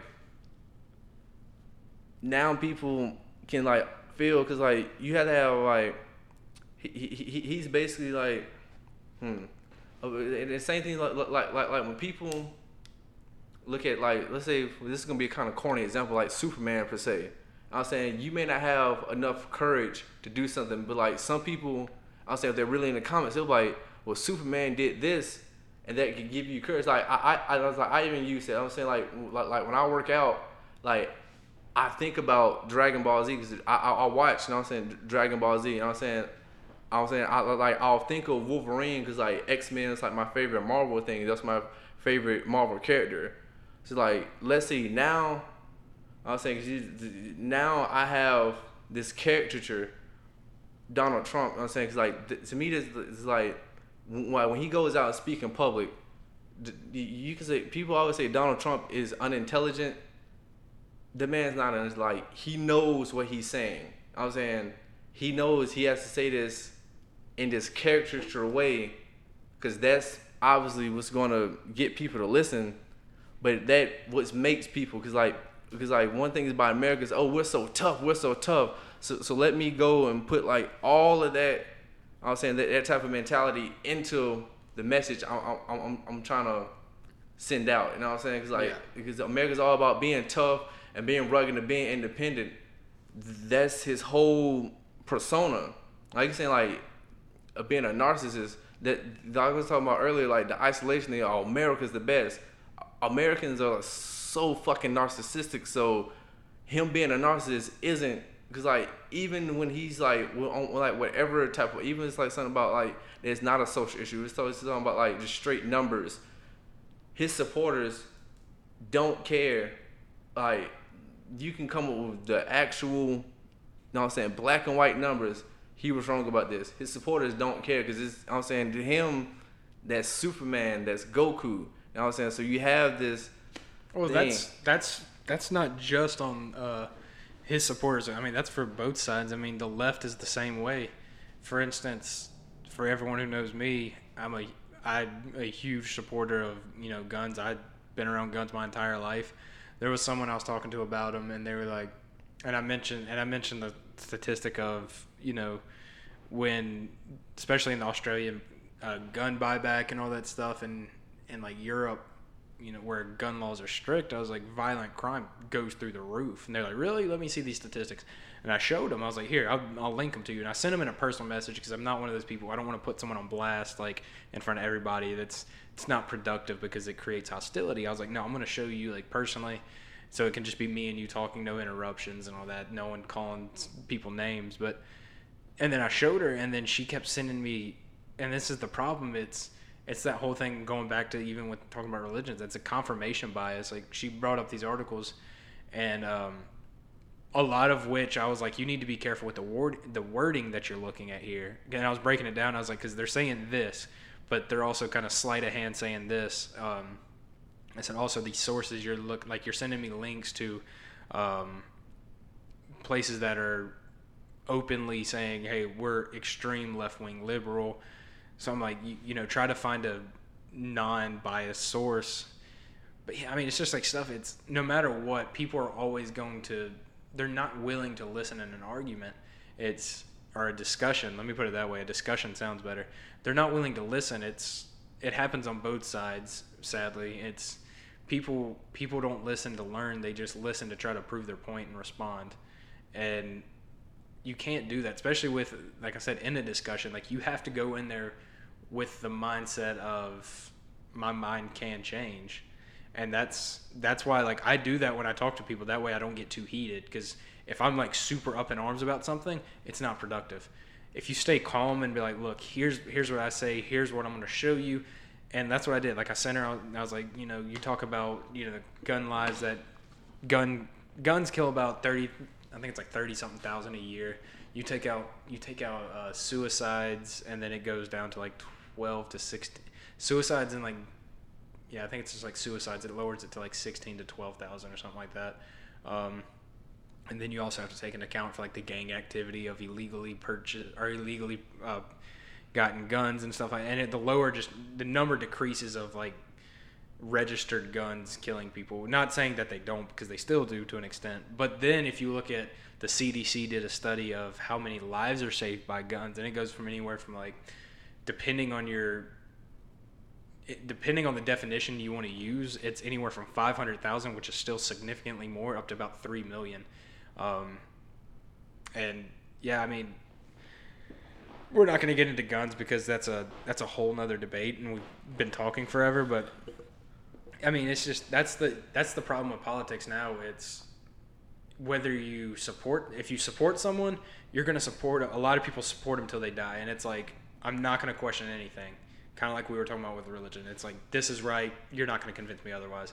If you don't support it, this is right, or I'm right. You're not going to change my mind. And that's why we have so much problem, is because there's no middle ground. There's no communication.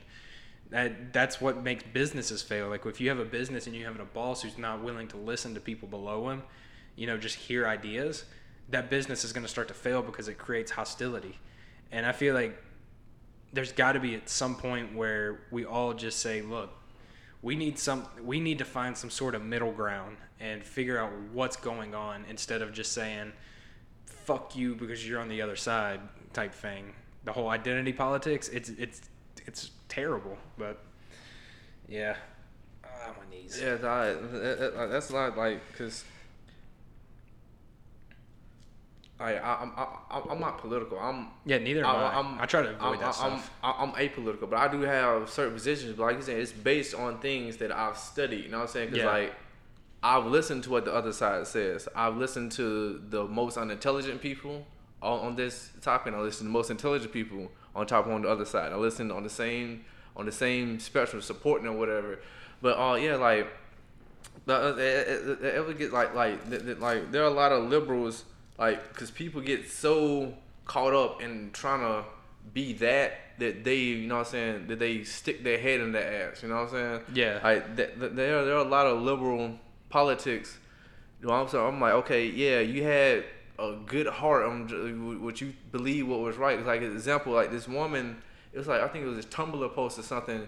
It was like, Father's Day should be banned because it discriminates against women and same-sex couples. Yeah. I'm saying, like, hashtag me too or something. Okay, now like the actual people who are like trying to advocate for the LGBT community and women's rights, people are always gonna post the things like that. And like, obviously you talking about there's a division. I'm not listening to you, I'm listening to you. So like, the people who I'm saying are anti, I'm saying women's rights and feminism and LGBT, they're gonna point to like dumbass posts like that. Yes. I'm saying that, and they're gonna paint that as the whole thing, and like people don't understand. You gotta, no matter what you're supporting, and like, there are obviously certain things I don't support, but you gotta support these things in an intelligible way. Yeah. You know what I'm saying? Like, I'm saying if you want to support, if you want to support, you know what I'm saying, deforestation and fucking up the ecosystem, well, goddamn it, you better be able to make, you know what I'm saying, all the scientific evidence to put, like, we need to slow down, you know what I'm saying, on our impact on Earth. You better be able to talk about it in the most intelligible way to win people over. Mm-hmm. You know what I'm saying? Because like that's another thing. Going back to the president, like the environmental person he's implemented. It's someone who has who is obviously not like pure fucking science and not in an intelligible way. And one that doesn't believe in climate change. Yeah, and you know what I'm saying, it's just ridiculous because like when you look at like from a financial standpoint, like there are certain things. You know what I'm saying, removing the bias, there are certain things about Donald Trump's tax stuff that makes sense. You know what I'm saying, to a certain extent. There are certain things you look at. Oh, obviously he just wants to support. You know what I'm saying, the rich because he is rich, and these things are going to benefit more higher income people than it is going to benefit the majority of people who are, you know, lower middle class. You know what I'm saying? Because like this is like even middle class now, the way the cost of living is, like that's like rich to some people. Yeah, I'm saying lower middle class and lower income is not going to help. But then like you look at like all the other things like so this law that he like reinstated that Obama had made it illegal. You can't sleep. You can't kill hibernating bears. You know what I'm saying? Because like, first of all, what is the point? You know what I'm saying, whether you support trophy hunting or not, what's the point in going in a cave? Oh shit, they gonna be asleep for months. I know I can go and kick this motherfucker. It's probably it's probably like bears do wake up out of hibernation like very rarely to get food and go back. But like there's this deep sleep. You could literally probably go lay on a bear and it's not gonna do nothing. So what's the point in the actual hunt? You know what I'm saying? Then that just people gonna overuse that, and it's gonna fuck up the ecosystem. Yeah. I have to get you to send me a link on that. I haven't seen that. Like I follow a lot of stuff about hunting, and I have yet to see that. Yeah, one, like so. I'm pretty sure I retweeted it on Twitter or Facebook. No, I'm saying I can go back and like well, I'm gonna have to like look at it, like actually like dig, and sometimes you know you try to dig for something you can't find it again. Yeah, but like I found out a way you can do that. So if you have an idea, you can actually go on Facebook and look up certain, so you can be like, let me look at my post from March 9th, and then you can just scroll back from there. So yeah, if you find it, let me know, because like I said, I hadn't seen anything on that, and I get stuff from, like, I follow a lot of stuff for hunting because I hunt and all that, and I get stuff from like the DNR, but I'll have to check that out. Before we go though, I was going to ask you, man, how's your training been going? Like, oh yeah, for all you don't know, I'm a aspiring mixed martial artist. Although it may seem like I'm a political activist, you know what I'm saying, an anarchist who doesn't want religion, you know what I'm saying, who's apolitical, doesn't believe in government. Well, actually, see this brace, I've had, for a while, like this wrist has been bad because I'm pretty sure I've fractured something, but I don't have any health insurance. I've never been able to be rich enough to afford that shit. So I got so it's been bothering me, and then was topic. I'm saying if we ever get it again, it's like mental health. And I'm saying I haven't been for like the past few months. Like I haven't been in a good space, and then things that jobs is like this is a lot been. But hopefully I'll be able to do an amateur kickboxing match for 864. I've talked to George about it, and I've contacted Will. But I had to be able to be in the gym. You not been training or something? For like this past week, I haven't. Like it's kind of been on and off. You know what I'm saying? It's like just mentally, I haven't been up to par to like actually, you know what I'm saying, leave the house and go be around people. But it's been going good. I'm still chasing my blue belt in jiu-jitsu. God, I'm still on that journey, and it's irritating me. Yeah. Because like last night, I've been because the way I work most nights now. Like I just happen to have 4 days off in a row. Partially because I just released all my shifts, and I was like, I'm gonna relax and train all day. Because for a lot of y'all who don't know yet, my goal is to start competing more often. I competed not too long ago in North Carolina, third in absolute, first in my division. I only did no-gi, which was weird because me and the guy on my team, we almost met in the absolute finals. Like the guy who beat me, and it killed me because we had the exact same matchup. Guy tried to wrestle me. Obviously, it's like I was a wrestler. During the tournament, he was just blasting through people because he was a good wrestler. And I was like, shit, I'm ready for him. And I had an idea in mind. I was like, I can probably slow the pace down. I kind of did at first. Took a shot in on me, guillotine, started cranking on it, blew my arms out, and then after that, he just ended up arm triangling me to beat me. My teammate met him in the finals. He did the same thing to my teammate. My teammate sprawled on him, bam, guillotine, started cranking. Matter of fact, you could hear the guy gurgle. He just kept fighting it. But he ended up winning. But we almost met in the finals. I won my no-gi division. We were accused of sandbagging for it slightly. They were like, "What rank are these guys?" And my coach was like, "Oh, there's he told them." And like, "Oh man, we just didn't know." And because we have a pretty good gym, that's all we do is jiu-jitsu. Like we're a strictly jiu-jitsu gym. But yesterday night was my first gi practice in like 2.5 months, and oh my god. I went in there and got destroyed by everyone on my team.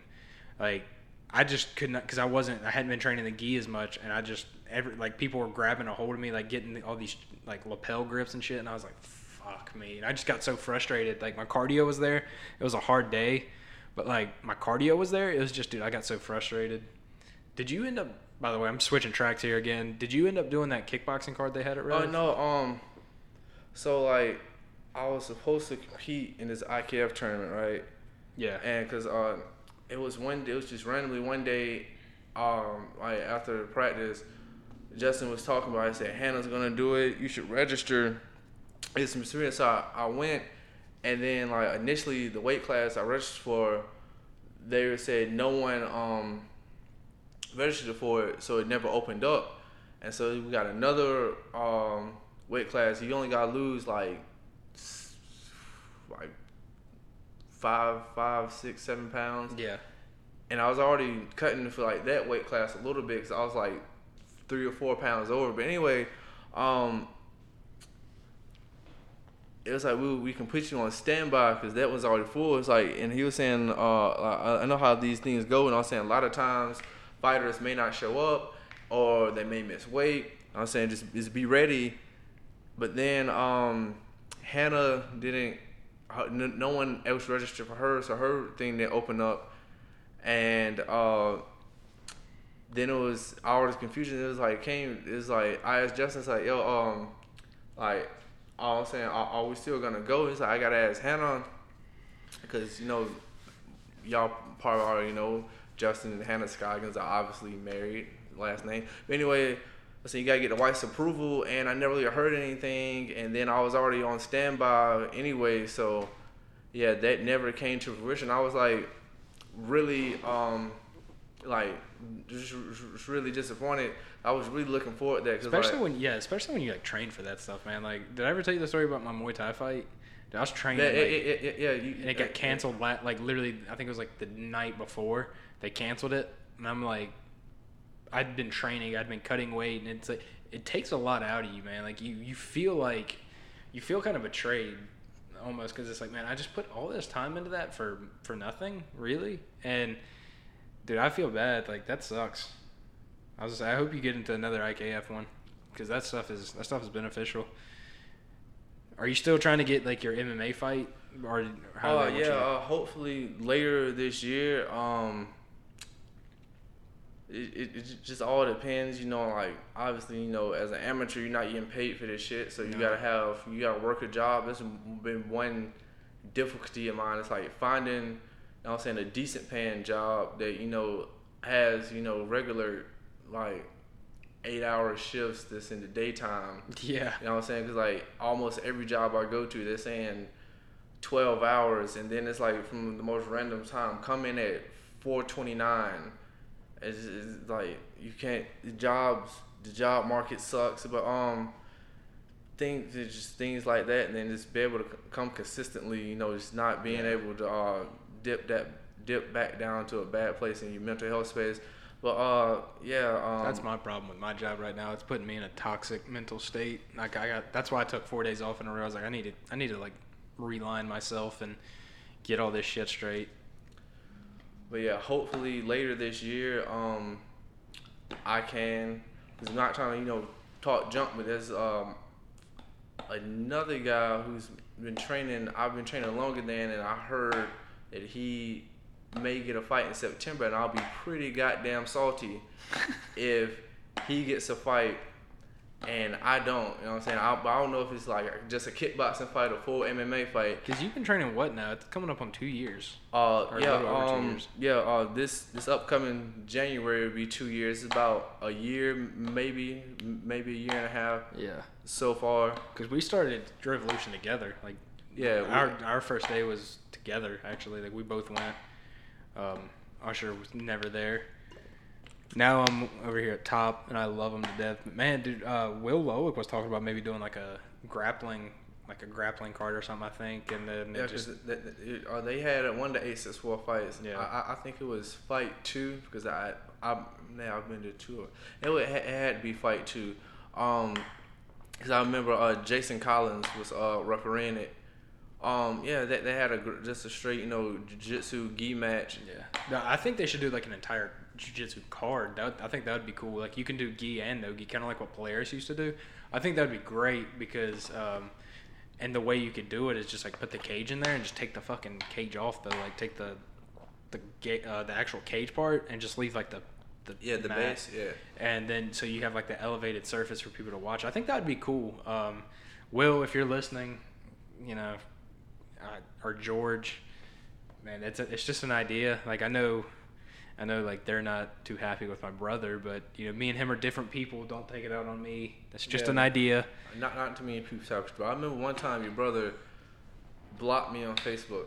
I'm saying you talking about people not being open.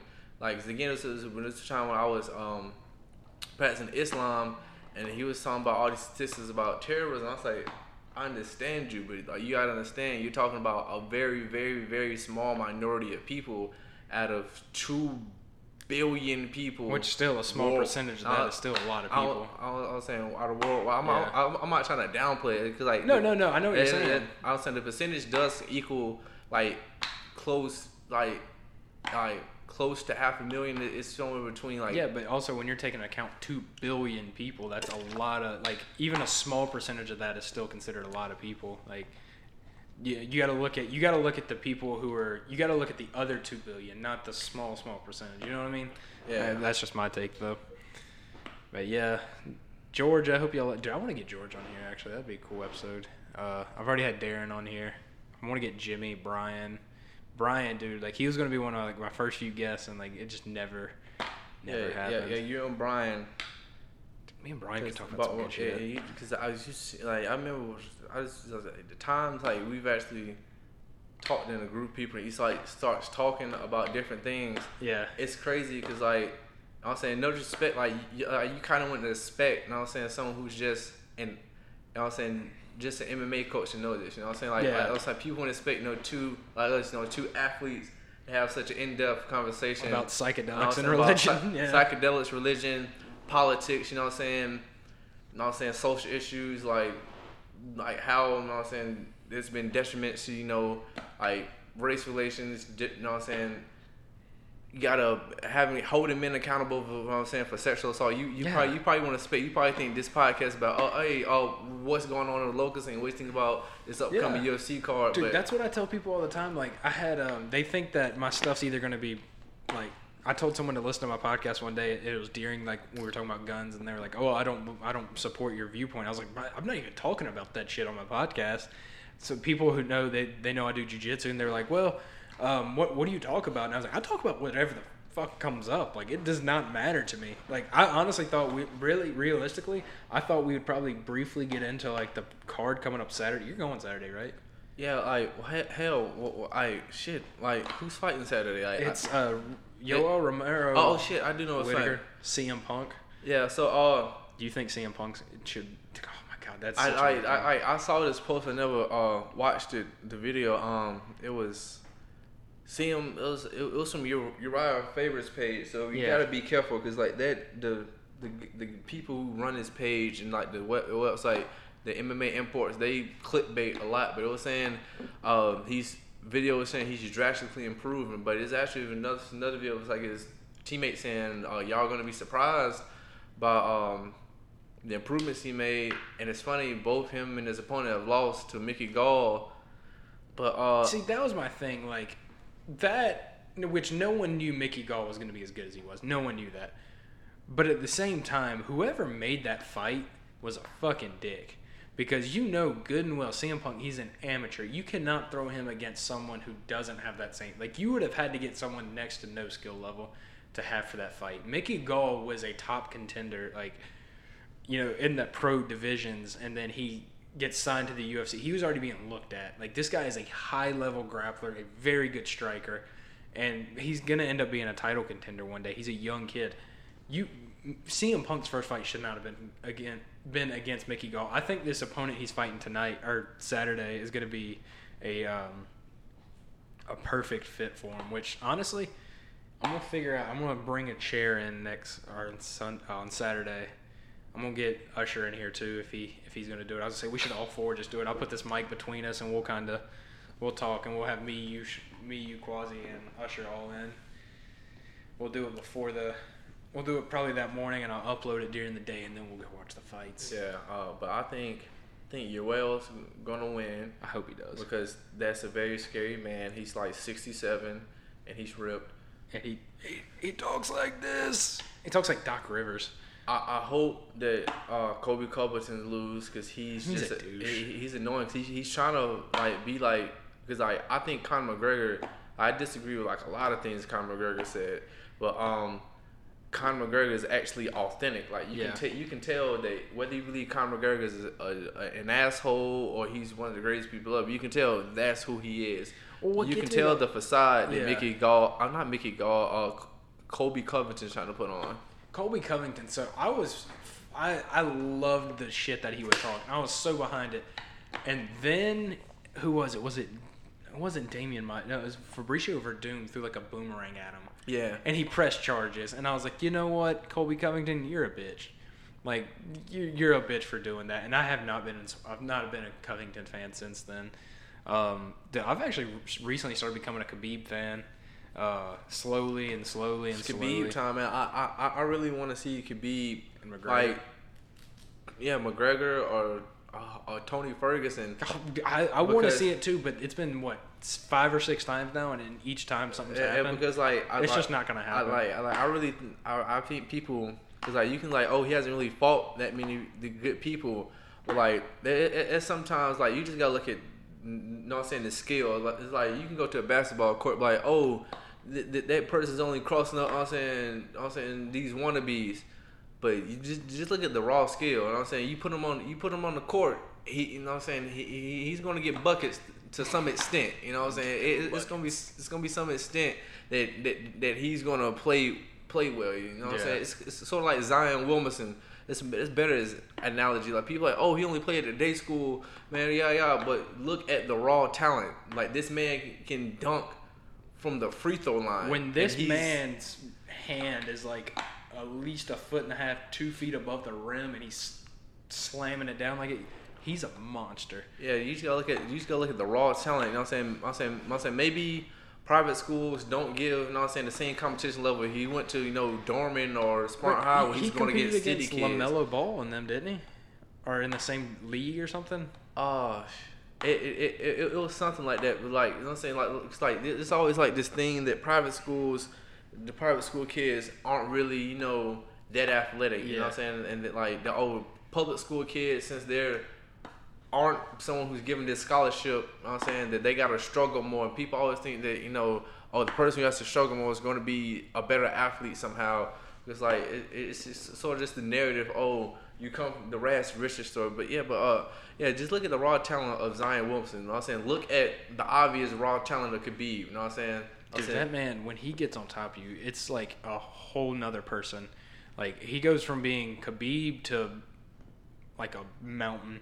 Like, he gets on top and he throws those legs in, and you're fucked. Yeah, because like, I remember watching him, and I remember watching him like ragdoll people around the ring, and it's just like, Jesus. I mean, because like, who was it? It was Edson Barboza. Yeah. Like, I remember this interview. Kevin Lee was talking about weight cutting. He's like, well, I step back on the scale. When they weigh in, when they rehydrate, I step on the scale. I'm saying I'm 190. Anthony Barboza's 190. So Khabib, they say his walking range is between 185 and 190. There's the two guys who are the same size. One guy who's obviously more muscular. You would think he has more of the explosive strength and then just regular strength. Yeah. And then you got the guy Khabib. He just manhandled. There was nothing he could do against the appearance wise, the more physically fit person. Yeah, no, he gets on top, and then he by far, in my opinion, is the greatest ground and pound fighter that there's ever been. But like when he gets on top, he hits you with some heavy shots that feel like they're like on a stand up, but then like when he grabs a hold of you, there's no hope. Like I've watched him grapple with DC. Like there's videos of that, and he gives DC trouble. Like he's able to hand fight. He gets a hold of your leg, and it's as soon as he gets a hold of you, you know it's coming, but there's nothing you can do to stop it. And I feel like that's a hopeless feeling. But we'll talk more about that shit Saturday probably, because I gotta go get my shit ready for jiu-jitsu here soon. But yeah, man, it's been real. We'll get you on here again, obviously, probably Saturday. Finally, this man's come on. After all the invitations. And the moral of the story is, do your research. Don't believe stuff just other people believe it. Because like I have arguments with people who we have like sort of the same goal in our ideology, but they believe in some dumbass shit, and I gotta check them, and they get mad at me. I gotta check them. And they tell me to do my research. I'm saying and if anyone on the internet tells you do your research, when you bringing up counterpoints against them, that person is a dumbass, because that's the only thing they can say. What was it? It's the illusion. No, suspension of doubt. Yeah. So just don't believe stupid people. Do your research. Be open minded. Yeah, and stop being a dick. Yeah, try not to get into that confirmation bias. But yeah, it's been real. Yeah, man, I'll hit you up Saturday for sure. I mean, because we're gonna go watch some fights anyway. I'll let you know what we're doing. I got a massage that morning because I got some trauma in this shoulder of mine. You have a massage? Yeah, I got to get I've got problems with my shoulder. Do you have a massage? Yeah. Man, I got a massage. I hate getting them. They cost so much money, but still. God, I need them. Like, I need them for my therapy, so. But yeah, man. A prostitution reference, man. I'm glad you didn't. But yeah. Man, this has been fun. Like, after you've denied, like, all my invitations, we finally got them on. I'm kidding. No, yeah, we'll see you guys Saturday. Peace.